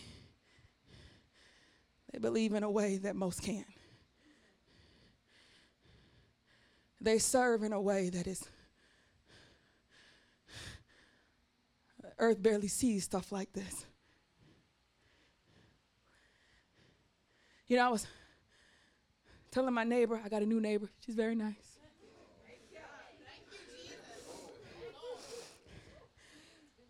She was asking me, what do I do for a living? I eventually had to tell her what I did. And she said, oh, that's amazing. I was like, huh. Well, actually, it is kind of miraculous. Because most women would think they had to wait till they got married in order to actually serve God to the fullest. Most women would think that they had to be married with kids to really have their true purpose in what God has for them. Most pastors would think that I have to be a part of an organization and a denomination for me to actually launch out into the deep and to start something. So when you think about it, it is pretty miraculous that I needed no physical affirmation of what God was telling me to do, and I just did it. I don't know how I did it. I did it. More specifically, he did it, and it just showed up there, and it's still going to this day. I am equally amazed that it is still running to this day. Do you know it's still running? I know it's still running, and I am shocked.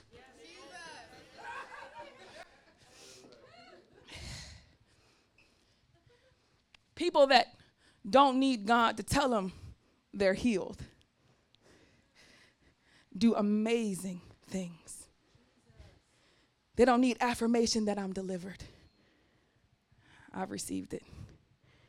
And I know when tempted, it'll show up. And it does. Jesus is explaining to them, you made my house of prayer an exchange, a place where people come to lay down their guilt with physical means and physical actions to then leave temporarily guilt-free, but never change to produce fruit. You go to church to feel a little guilt-free, but you still ain't got no fruit in that area. But Pastor, it's been like 4 weeks.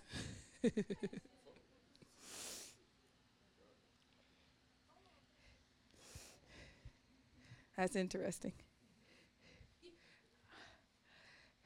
Fruit takes longer than 4 weeks, baby.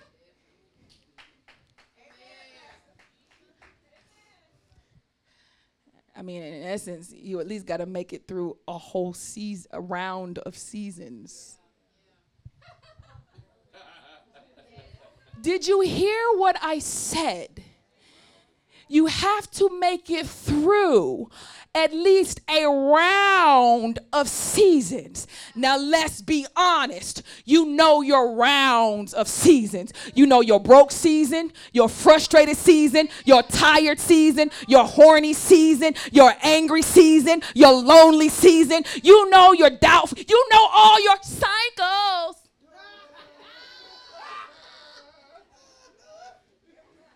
And you ain't made it through a round without that sin showing up in your life.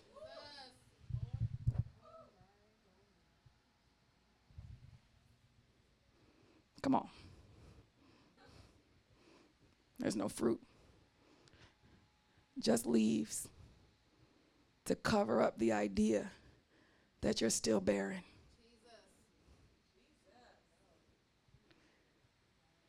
And I know your cycles and your seasons, which is why when you ask me, Pastor, is it time for me?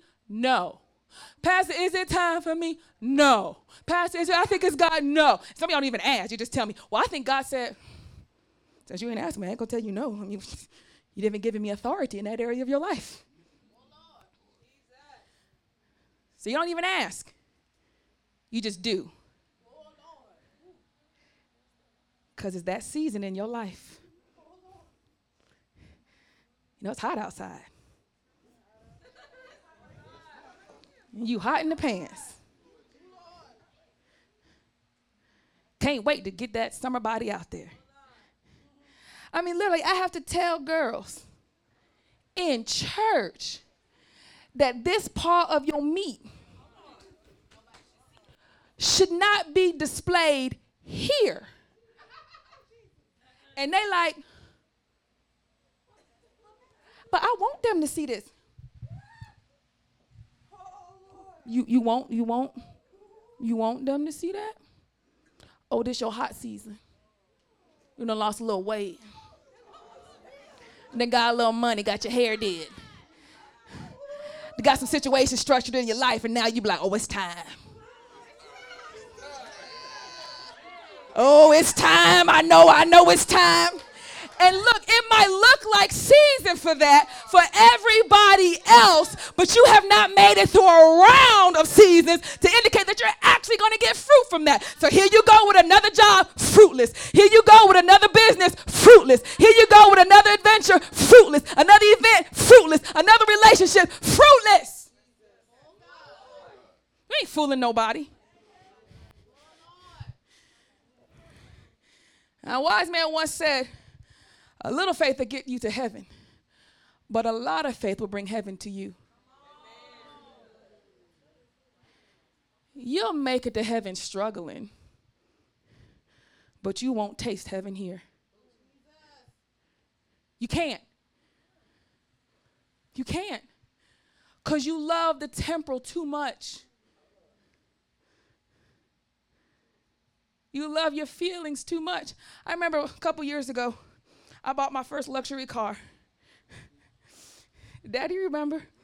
And a week, I picked it up. I'd put a new sound system in it. I wanted new cameras and stuff. I was like, it's old, but I'm about to do that, So I dropped it off at the place, and they put the little stuff in there. I'm like, yeah, I'm about to live it up.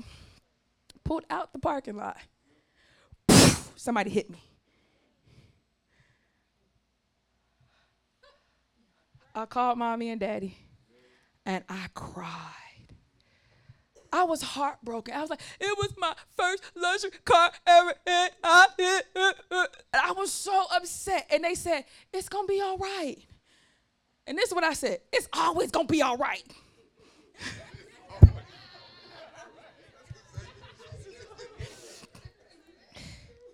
And I meant that. It's always going to be all right with Jesus. I know it. No, I've seen it. Where he's taken crap and pain and made it all right. But it's this period right now that I've got to deal with where it sucks and it's not all right. And I'm looking at it going, but this is not fair. And I wanted to just drive. I was so happy to actually drive the car. I bought it last week, put it in the shop this week, and today is the first day I get to actually drive the car. And before I pull it off the lot,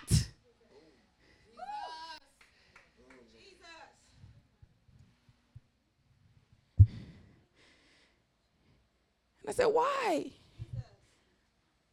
And the man just kept going. He didn't even stop.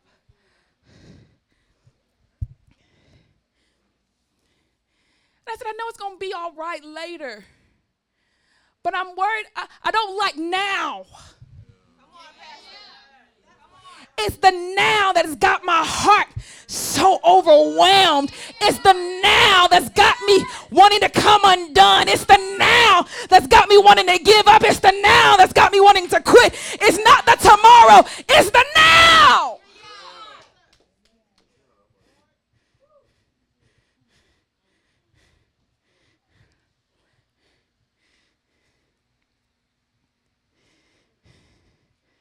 Somehow, I made it through them towing my car to a collision specialist. I made it through the months of insurance problems and repairs. Now, meanwhile, I still got to pay a car note on a car I can't drive.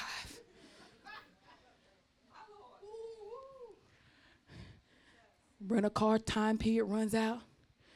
Now I got to pay out of pocket for it.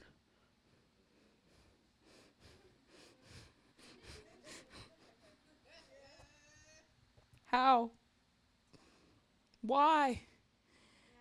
But somehow, I made it through it. And it's all right now. It real all right.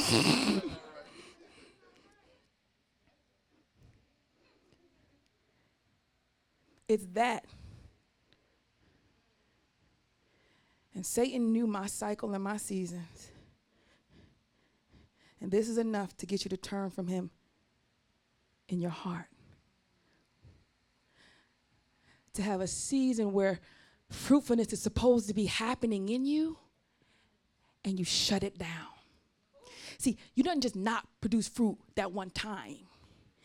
The processes and what requires maturity to produce fruit never got off the ground. So there's a time where it's being built in you, and then the fruit is a product of what was being built. There's a time when it's supposed to be built, and you shut it down. The sin ain't the problem. It's the heart that stopped the fruitfulness that combats the sin. The sin ain't the issue. It's the heart that can't produce the fruit that pushes back the sin.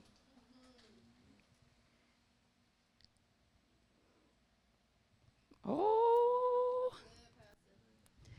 You get to the core issue. you get them insides running right, you will have fruit. But you got to get the insides running right to have external fruit about external situations. Hello? He goes on to talk about in verse 7, he says, these I will bring to my holy mountain, these eunuchs, these people that keep my covenant and hold fast my Sabbath, and they don't even have any proof in themselves that I will do it. They just know it. These people I will bring to my holy mountain and make them joyful in my house of prayer.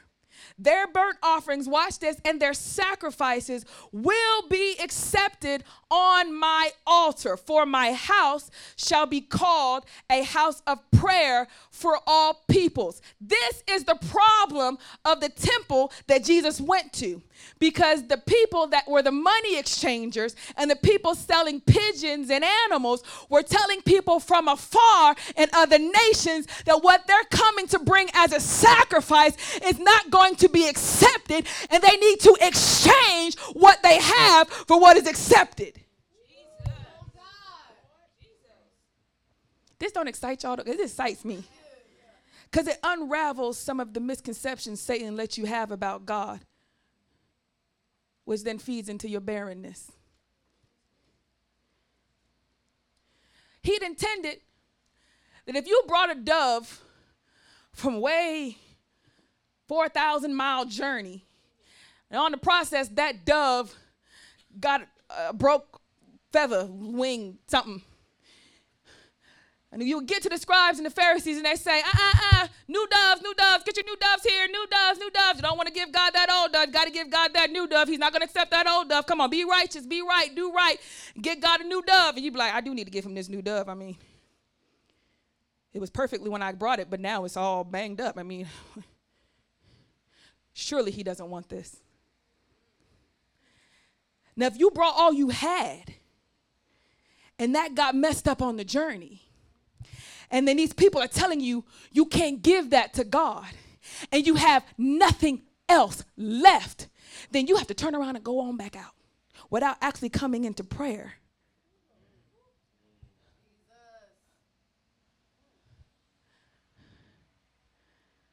So he's trying to tell, the prophet Isaiah is speaking for God, trying to tell the people in the future, let me tell you something. Whatever gets messed up on your journey to commune with me, bring it to me. Y'all don't want to help me today. If it got messed up on your way trying to find me, if you got a little crazy on your way seeking peace, if you got a little off trying to find joy, if you got a little off trying to find forgiveness, just bring that to me anyway, and I will not deny it. Bring it to me. I won't deny it. Bring it to me. People, Satan will tell you it's not good enough. Bring it to me. What you got? Well, I had intended at the top of the year that I wasn't going to do that no more. And then I haven't done it yesterday, but I don't know how clean this really looks to you. Come. Bring it to me. Bring it. I ain't got nothing. My whole dove died.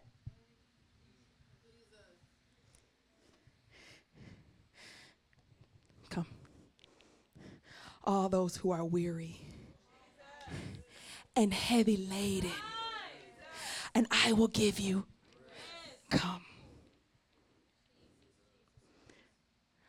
Prayer, a house of prayer, is imperative for the sojourners.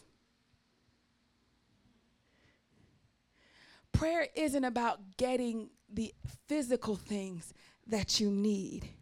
It's about getting the internal things you need, the mountains that could stop you from producing fruit.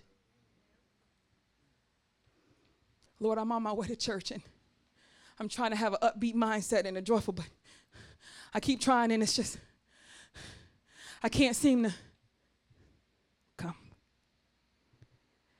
Don't stop. Keep going. Keep going with the same plan you had. Just keep going.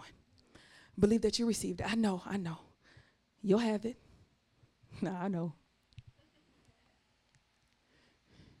Come. Prayer is not about changing your external factors as much as it is changing you as it relates to your external factors. Praying for a husband or a wife is pretty stupid, since neither of you will be married to each other in eternity. And at some point, most of y'all, you're into your 30s and 40s about, maybe. So you got maybe 30 years left. 40? You think it's a lifetime, but you count out some sick years. Knock about 10 off of that. Knock off the time when you can't have sex no more, because that's pretty much why you want to have me do that. That's about 20. Knock them off right off the top right there. Them last 20, those don't count. So really you got to 30, 40, 50s, 60-ish. With modern medicine, maybe.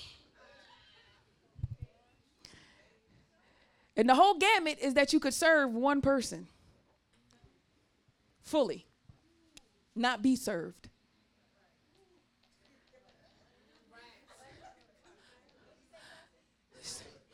It's about you serving somebody. Now, it's real easy for me to determine when people are ready to get married based on how faithful they are in serving God. If you can't serve a perfect God,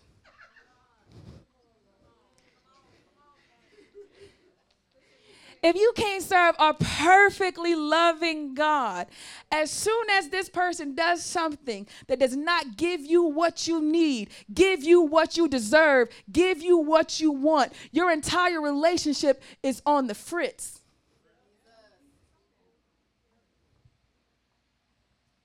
You can't avoid that. I think I was going to say something to make it not be. No. It will always be. Any minute, we're going to get divorced. Any minute, I'm going to leave you. It's always up in the air. Because everybody knows this stuff is temporary. Pastor, tell us the secret so that don't ever have to happen. The secret is it will happen. Often. But if you're a Christian, you got married, you say, but I committed under the eyes of God to work through this. Now, everybody that ain't married going, I committed to work through this. I did. But I thought if I gave him what he needed, that he'd give me what. I could change her, Pastor.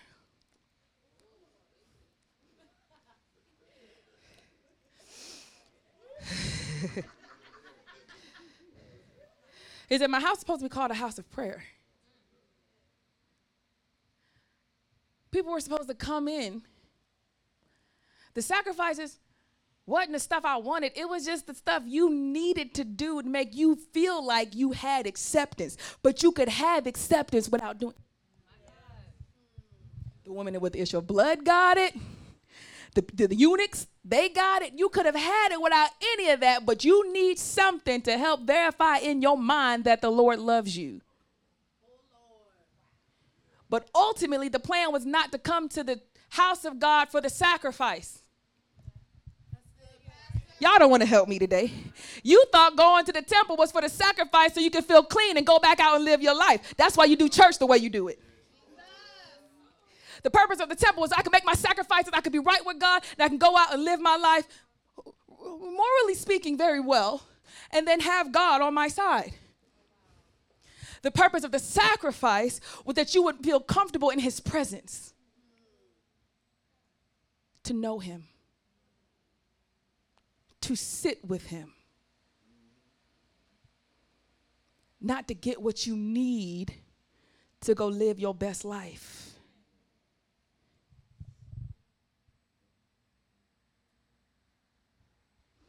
Give me what I need for my vision board. Oh, I'm breaking up all kinds of stuff today. Some of y'all just want me to be wrong. She got to be. I'm going to find something. I'm going to find it. I can't because she's talking right now, but when I leave, I'm going to find it. Give me what I need to make my life. But see, Pastor, what I want to do is, see, you understand? I want my life to be what God wants my life to be. And so I'm coming that he might make my life more what he wants it to be. So if he say he don't want none of that for you, you going to be okay with that? Why would he say he wouldn't want that for me? Why would God, a loving God, not want me to have? Why would a loving God not want me to be married? Why would a loving God not want me to have more money? Why would a loving God not want me? Ooh. But I thought you said it was about whatever he wanted. It's not. It's about whatever he wants, as long as you also agree that that is a good thing that he wants for you.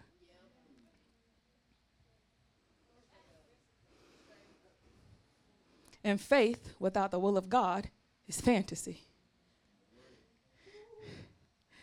So look at you, chasing your fantasies, and can't understand why you're addicted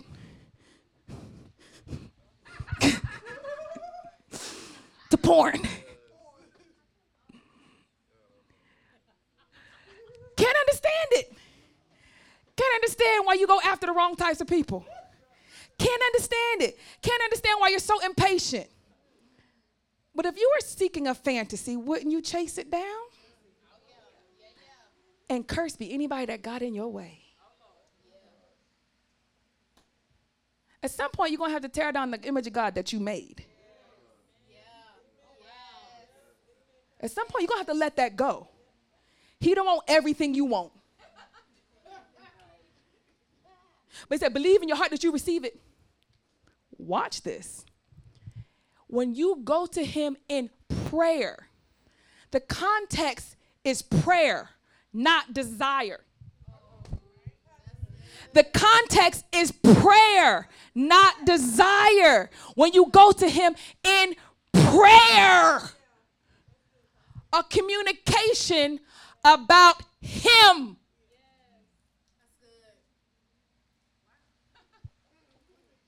It's a communication about him. I'm requesting him. I want more of him. I need to understand him. The supplications are about him. The petitions are about him. You don't. But Pastor, the Lord's Prayer, let's go to it, and then I'll let you go home. Prayer is the thing that is lacking because prayer is what transforms your insides. Y'all go and submit stuff in prayer, like I say, like leaving on somebody's voicemail. I say, did you pray about it? Yeah, I prayed about it. And I could say, it didn't work. If you come back to me in a tizzy, come to me first in a tizzy. Then I said, go pray. And you come back in a tizzy. You did not pray.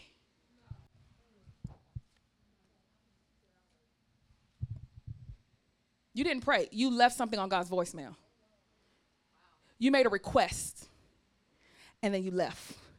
I need to be more like this, and I need you to do this because I just feel really angry, and I need you to help me with my anger. In Jesus' name I pray, amen.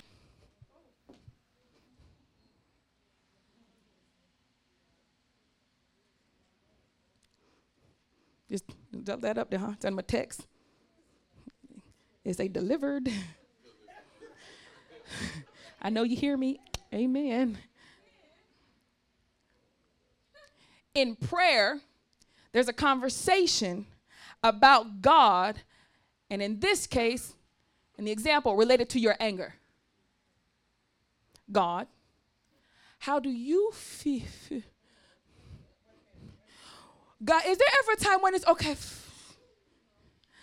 God, like sometimes even you.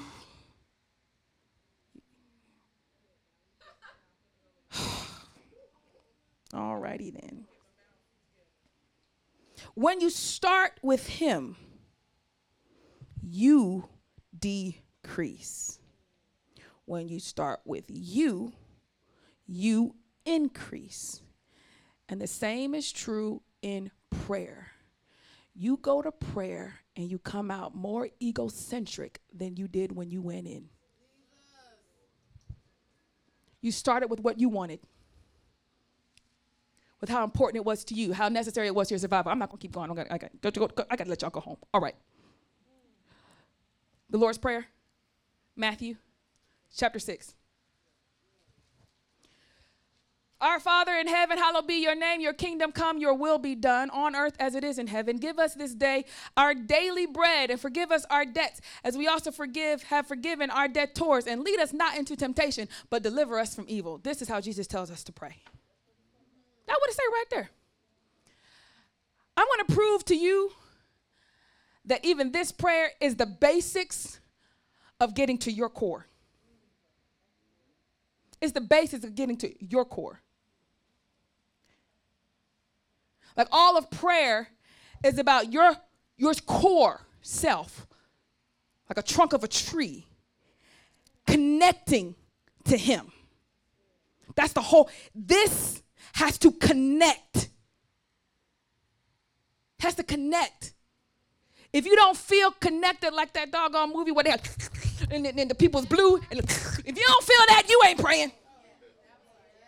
If you don't feel like you are in one with the doggone beast that be flying, oh, you is. It's the Avatar movie. If you went through a whole bunch of praying and did not feel connected, you did not pray. If you went to prayer and did not feel God, you did not pray.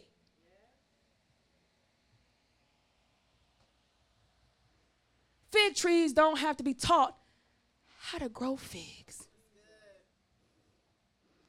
Just because you ain't got the right words, that don't matter. You should still feel connected. So you only feel connected if you can really put it into words. Mommies don't need to know a dictionary of the baby's cry to know what the cry means. A groan, an utterance that nobody could really say what it is, but the Father in heaven knows. Because you're connected. I didn't even say nothing. I just, And I knew he knew. And from that point, we discussed. From that point, we started our conversation. Some of the darkest days I've ever had was when I couldn't pray. I couldn't pray because mommy was with God and I didn't like thinking about it. And I said, Lord, be with me externally because I can't close my eyes and feel that connection because it's too painful. I said, I know you love me and I'm glad you're here with me to help me through this. And you know I love you, but every time I go for that connection, I know you and I know where she is with you and the mountain is too big. Very few times that happens. And in those times, you beg for mercy and grace. Knowing that one day this has to lift because I know my Father wants to heal me. The whole point was that we could be in communication together. He's not going to let this stay. Our Father in heaven, hallowed be your name. This starts off with him, right? You're in heaven. You're holy. That is you. You're my Father. Your kingdom come. That's the plan, the whole shebang. Your will be done. That's the whole motive. That's everything. So Glenda asked me, Pastor, how do you know when a person is mature? How do you know when you're mature? I said, when you can do the will of God. Fruit off of your tree is fulfilling the will of God. This is hard because you don't know the will because your will is so loud. But prayer is designed that you go to him, you start with him, and all of you shh.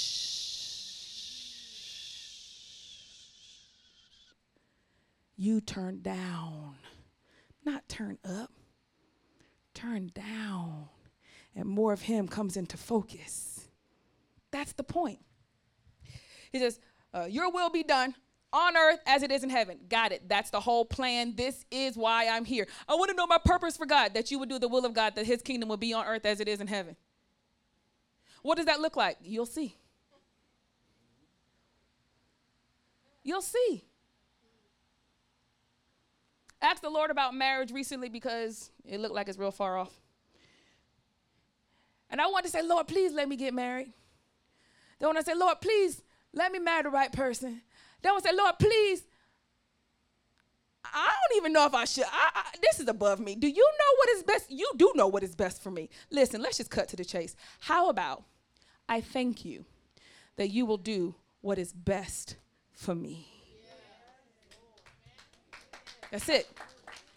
Because I am tired of trying, anybody, hello? I'm giving you a real life example about how you arrive at peace in prayer. I'm tired of trying to figure out whether this is for me. Y'all don't want to help me. I'm tired of going around the mountain to try to determine if this is your will, or this is your will, or this is your will. I'm just tired of trying to figure all that out. Yeah, I almost tripped. It's wasting too much time, effort, and energy. So how about you know what's best?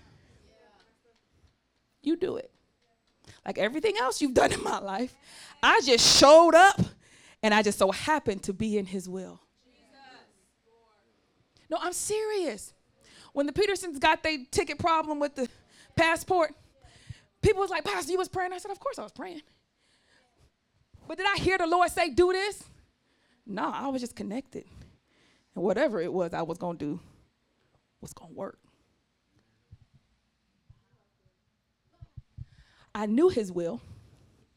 He didn't have to tell me what to do, per se, but whatever I did, in Jesus' name, it was going to work. The first phone call wasn't even to the right person.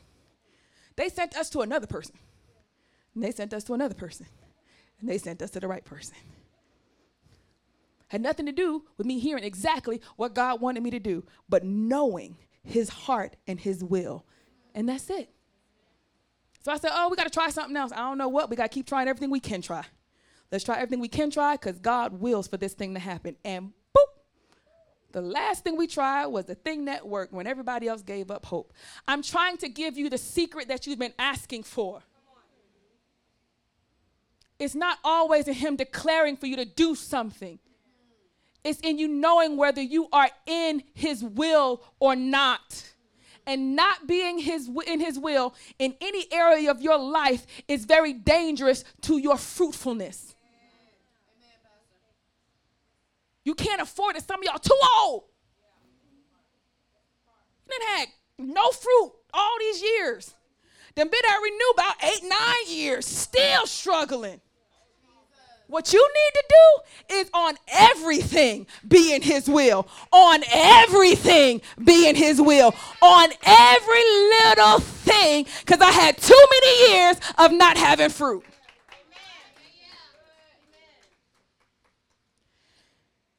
All right. Your will be done on earth as it is in heaven. All right, so that's pretty much everything. This tells you the whole mysteries of life. He's God, he's holy, he's your father.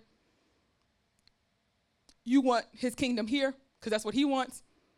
You want everything about what he wants done. That's your calling. That's married, that's single, that's new job, that's new career, that's going back to school, that's buying the car, buying the house, renting. That's everything, baby. Wrapped up in one little prayer. And he says, give us this day our daily bread. Stop right there. This phrase would have you believe that he wants you to pray about bread. Like basic necessities. You have to make sure you ask God that, because he is the sustainer of everything that you need. So you have to ask God, Lord, give us things that we need, like physically on earth every day, because you're the one that we go to for that. Back up for a little bit. Go to verse 8. Do not be like them. This is the Pharisees and the Sadducees. For your Father knows what you have need of before you ask him. So pray like this. Is he telling you to pray about bread? Because when this verse just said, he already knows what you have need of. Now, truly this verse says, give us this day our daily bread, but in proper translation, it's give us this day our bread for tomorrow. Most all scholars agree that that is properly, give us this day our bread for tomorrow. I have a hard time believing that this is about sustenance. Because anytime God is dishing out sustenance like bread, is he give you the bread for the day for that day. And that's it. Well, you get it tomorrow, you wait till tomorrow. You get what that's the way the manna went. You get today, don't save it, just eat that and be good. And no tomorrow, he's going to give you tomorrow. And every any point you need to say, what you need to do at night before you go to bed, you need to make sure that you ask the Lord that he provides for you for tomorrow. No. Other verses say he knows you have need of. You don't have to ask lilies of the field. No. Just seek ye first the kingdom of God. All these things will be added to you. This prayer is reflective of that because he's not telling you to pray for bread and sustenance and your physical needs. He's telling you to pray for the bread that is to come tomorrow. The kingdom, look in context. Thy kingdom come, thy will be done on earth as it is in heaven. There's something about tomorrow that we're asking for a bit of it today. Y'all don't want to help me. There's a manna for tomorrow that I'm asking. Bread of heaven, feed me till I'm asking for a little taste of a fig. I'm asking for a little bread right now. I need heaven up there to come and satisfy me today.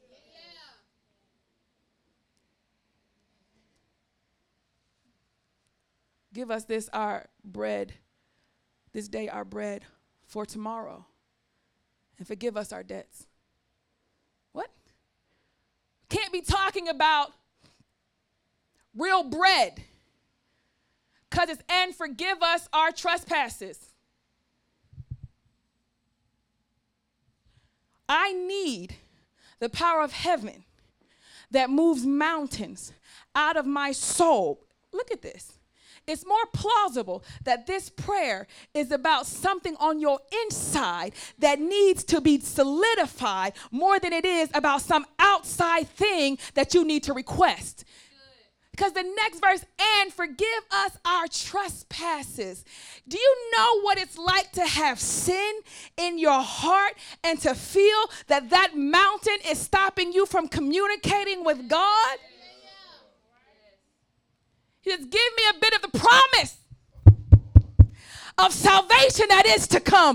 Give me that tomorrow bread. Can you give me a little bit of that today, right now? I need tomorrow's salvation, what you promised in eternity. Can you bring down the bread from heaven and give me a little taste right now? I need to feel that this mountain is moved. I need to feel that I'm growing some figs. I need to feel a little bit of heaven right here on earth.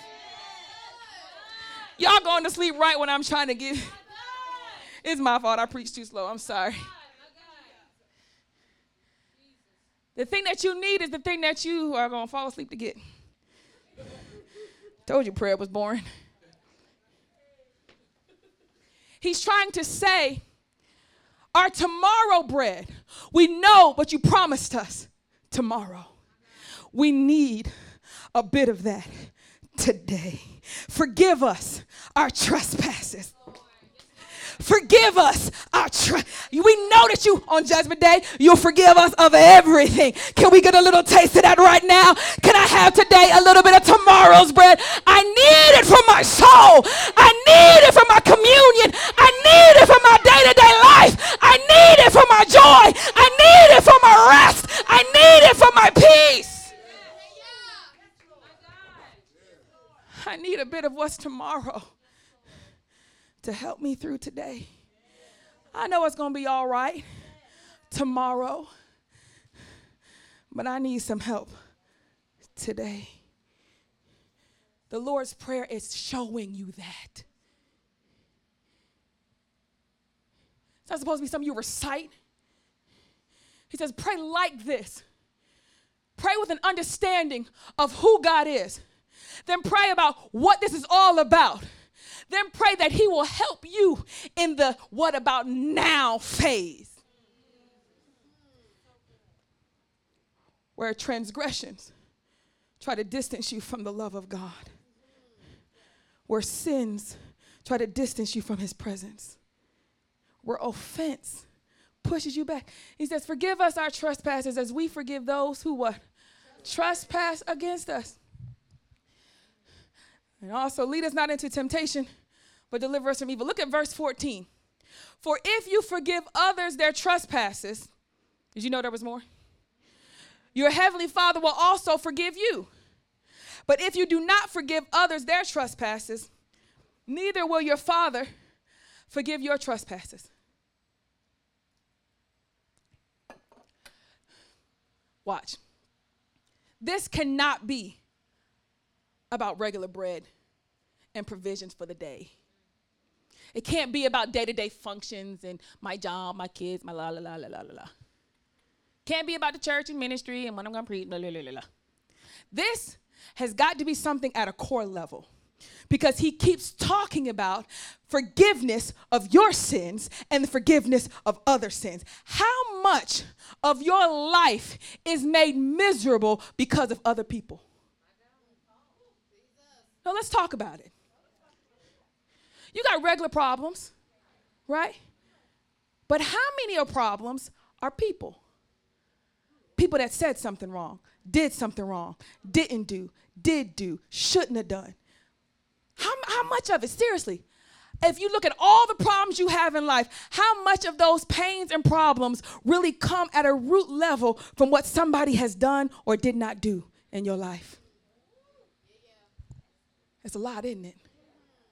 So wouldn't the God who was about fruitfulness make sure at a core level you master how to move mountains? Y'all don't want to help me.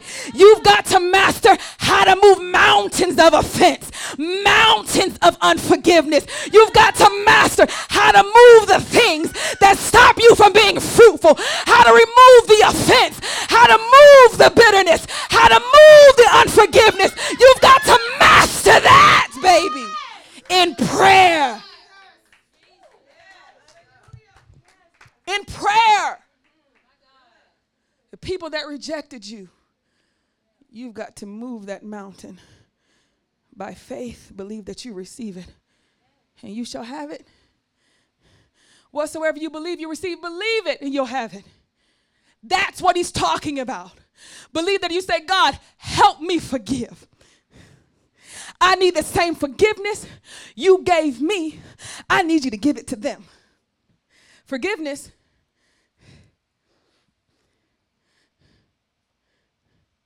is hard. A true forgiveness. No, we all got that level of, I forgive you. We all got that level of, I forgive you because it's right that I forgive you. No, we do. Everybody got that little bit. Just that little bit. Maybe not for everybody, but you own it. Right? I forgive you because it's right to forgive you.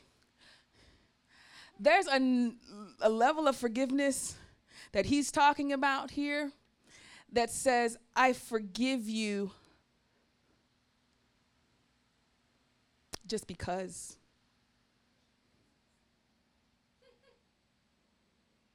Just because I love you. What? What? Like you shot somebody in my family, and I forgive you because I love you. The type of forgiveness that God gave us is because while we were yet sinners, Christ died. When he talks about forgiveness, he's not talking about at a surface level where you just say, oh, okay, I don't want nothing bad to happen to you. He's saying, I want you to forgive them like it's somebody you actually loved. You know how hard it is for a mom or a dad not to forgive their actual child, even no matter how much pain their actual child caused them? They want to be unforgiving, but on the deeper level, they're like, and my baby, I'm gonna look crazy, but come on back home. Come on, do what?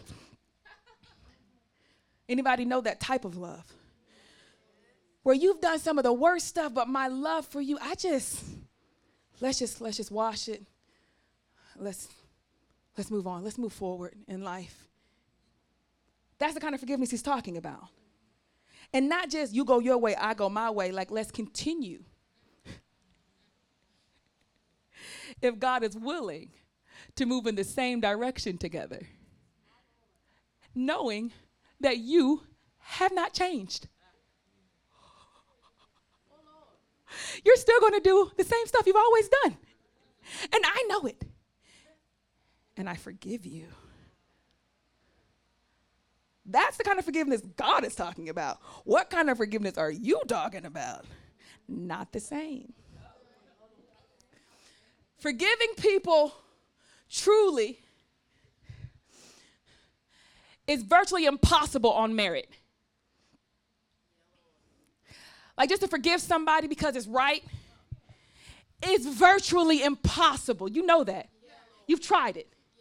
And somehow it always shows that you really didn't forgive them. Somehow it always shows up, maybe with somebody else, that you never really let that other thing go. So when you say, I forgive you because I'm supposed to forgive you, it don't work. It doesn't.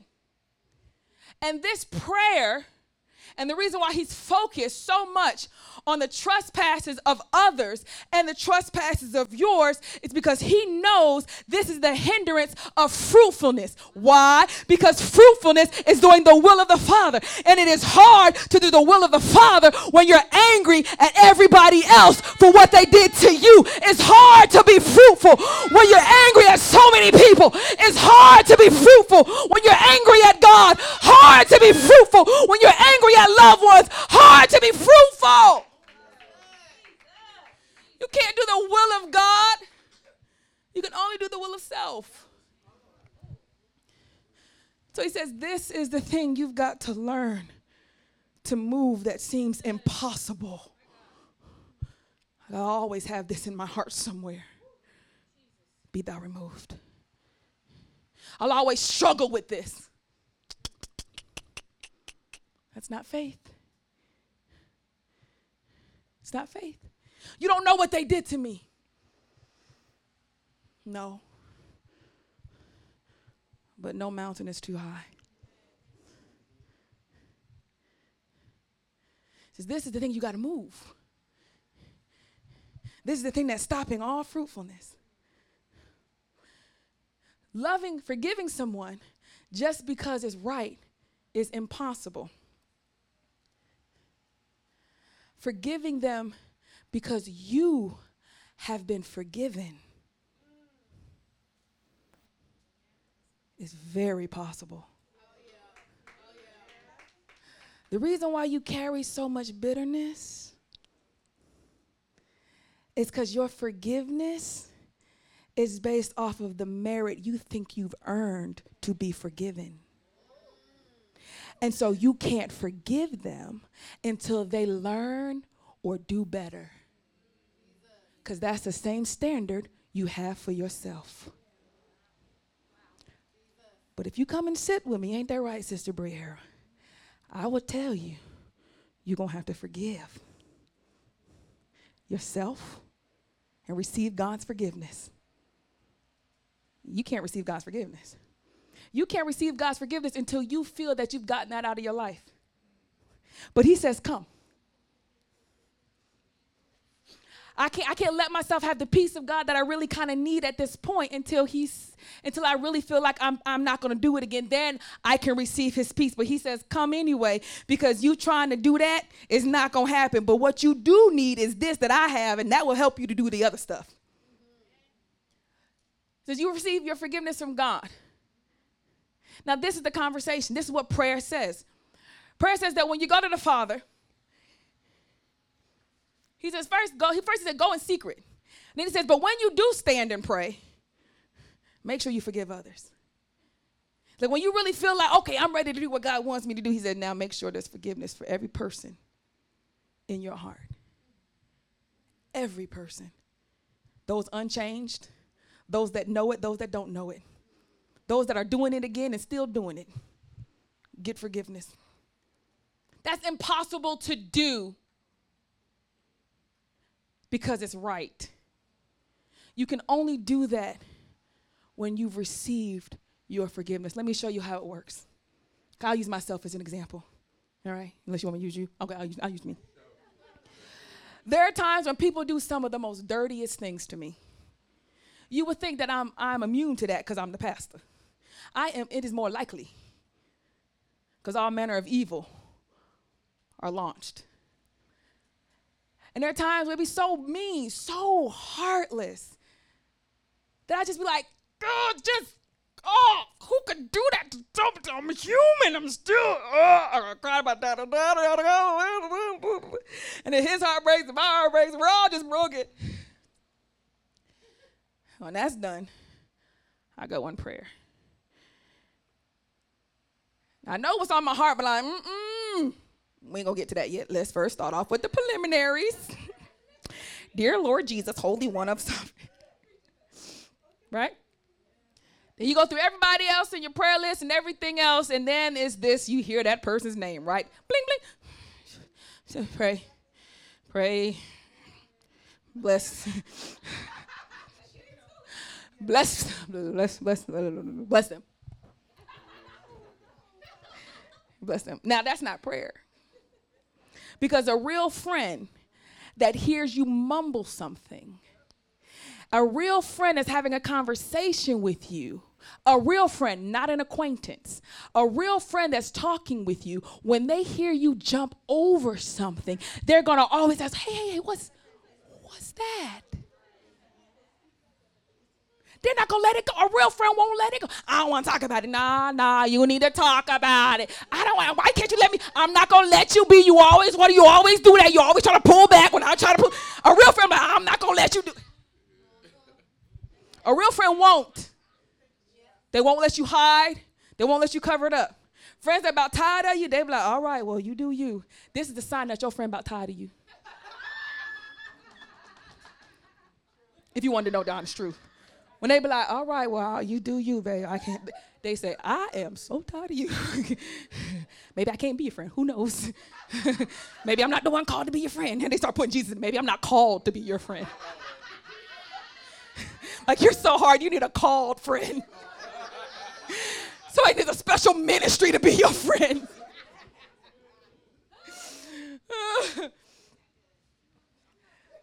So a real friend like Christ and a real prayer conversation is a conversation amongst friends that love each other deeply. It's not a voicemail or a text of an acquaintance where you get all your feelings out. Well, I'm just going to tell you how I really feel, then send it. Somebody else. And he says, hey, don't do that. What's that? Well, you know what it is. It's this person, and all I was trying to do, I was just trying to help. And then they said, and I didn't even know. And then it was just, this is not right. It's just evil. And that's what he say. Yeah, it was. I know, right? It was real bad, and I just feel like it was just so terrible. I know, baby. I know. I'm so sorry. I'm so sorry they did that to you. And I know. Like, I know you know, because people do that stuff to you all the time, don't they? They do that. I mean, we do that. I mean, we.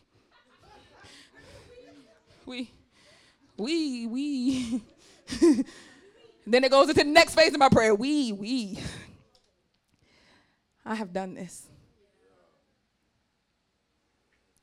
I have done something like this.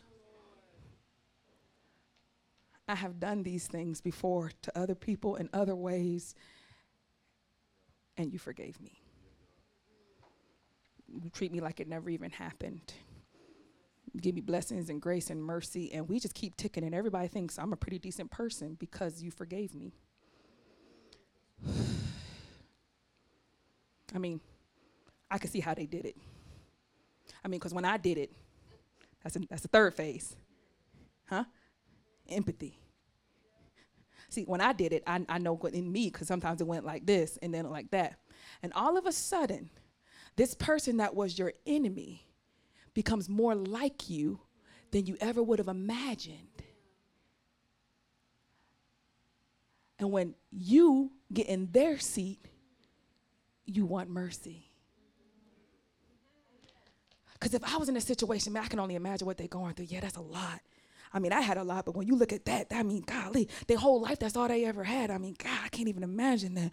You know what, God, I'm sorry. And then you just start apologizing. I even do nothing wrong, but no, I'm sorry. I'm sorry for what I had in my heart toward that person. I can't imagine what that's like. All of a sudden, you start feeling empathy for the person that treated you like crap. This happens only in prayer. In a conversation about that offense and that trespass and how it resembles your trespasses and your offenses. And how you could bear witness to how you did it. And what if that's the same kind of reasoning they had for when they did they dirt? And to be honest, you about feel sorry for yourself when you did your dirt. You're like, I mean, I didn't mean to. What else was I supposed to do? You the victim. Oh, okay. Oh, okay. Like, I was born like this, and my whole family I ain't never had. Like, you could so relate to why you messed up. That you know that Jesus is feeling bad for you. And he probably is. No, he's like, I know, baby, you had a rough life, but I'm here to set you free. He did and set you free. And now you have the audacity when somebody else had this kind of rough time in their whole life, and they start acting out in ways that they can't control or could control but can't change. And it ends up affecting you, that you've been so good and wonderful that you can't see how you too have been that person. And you're going to withhold forgiveness?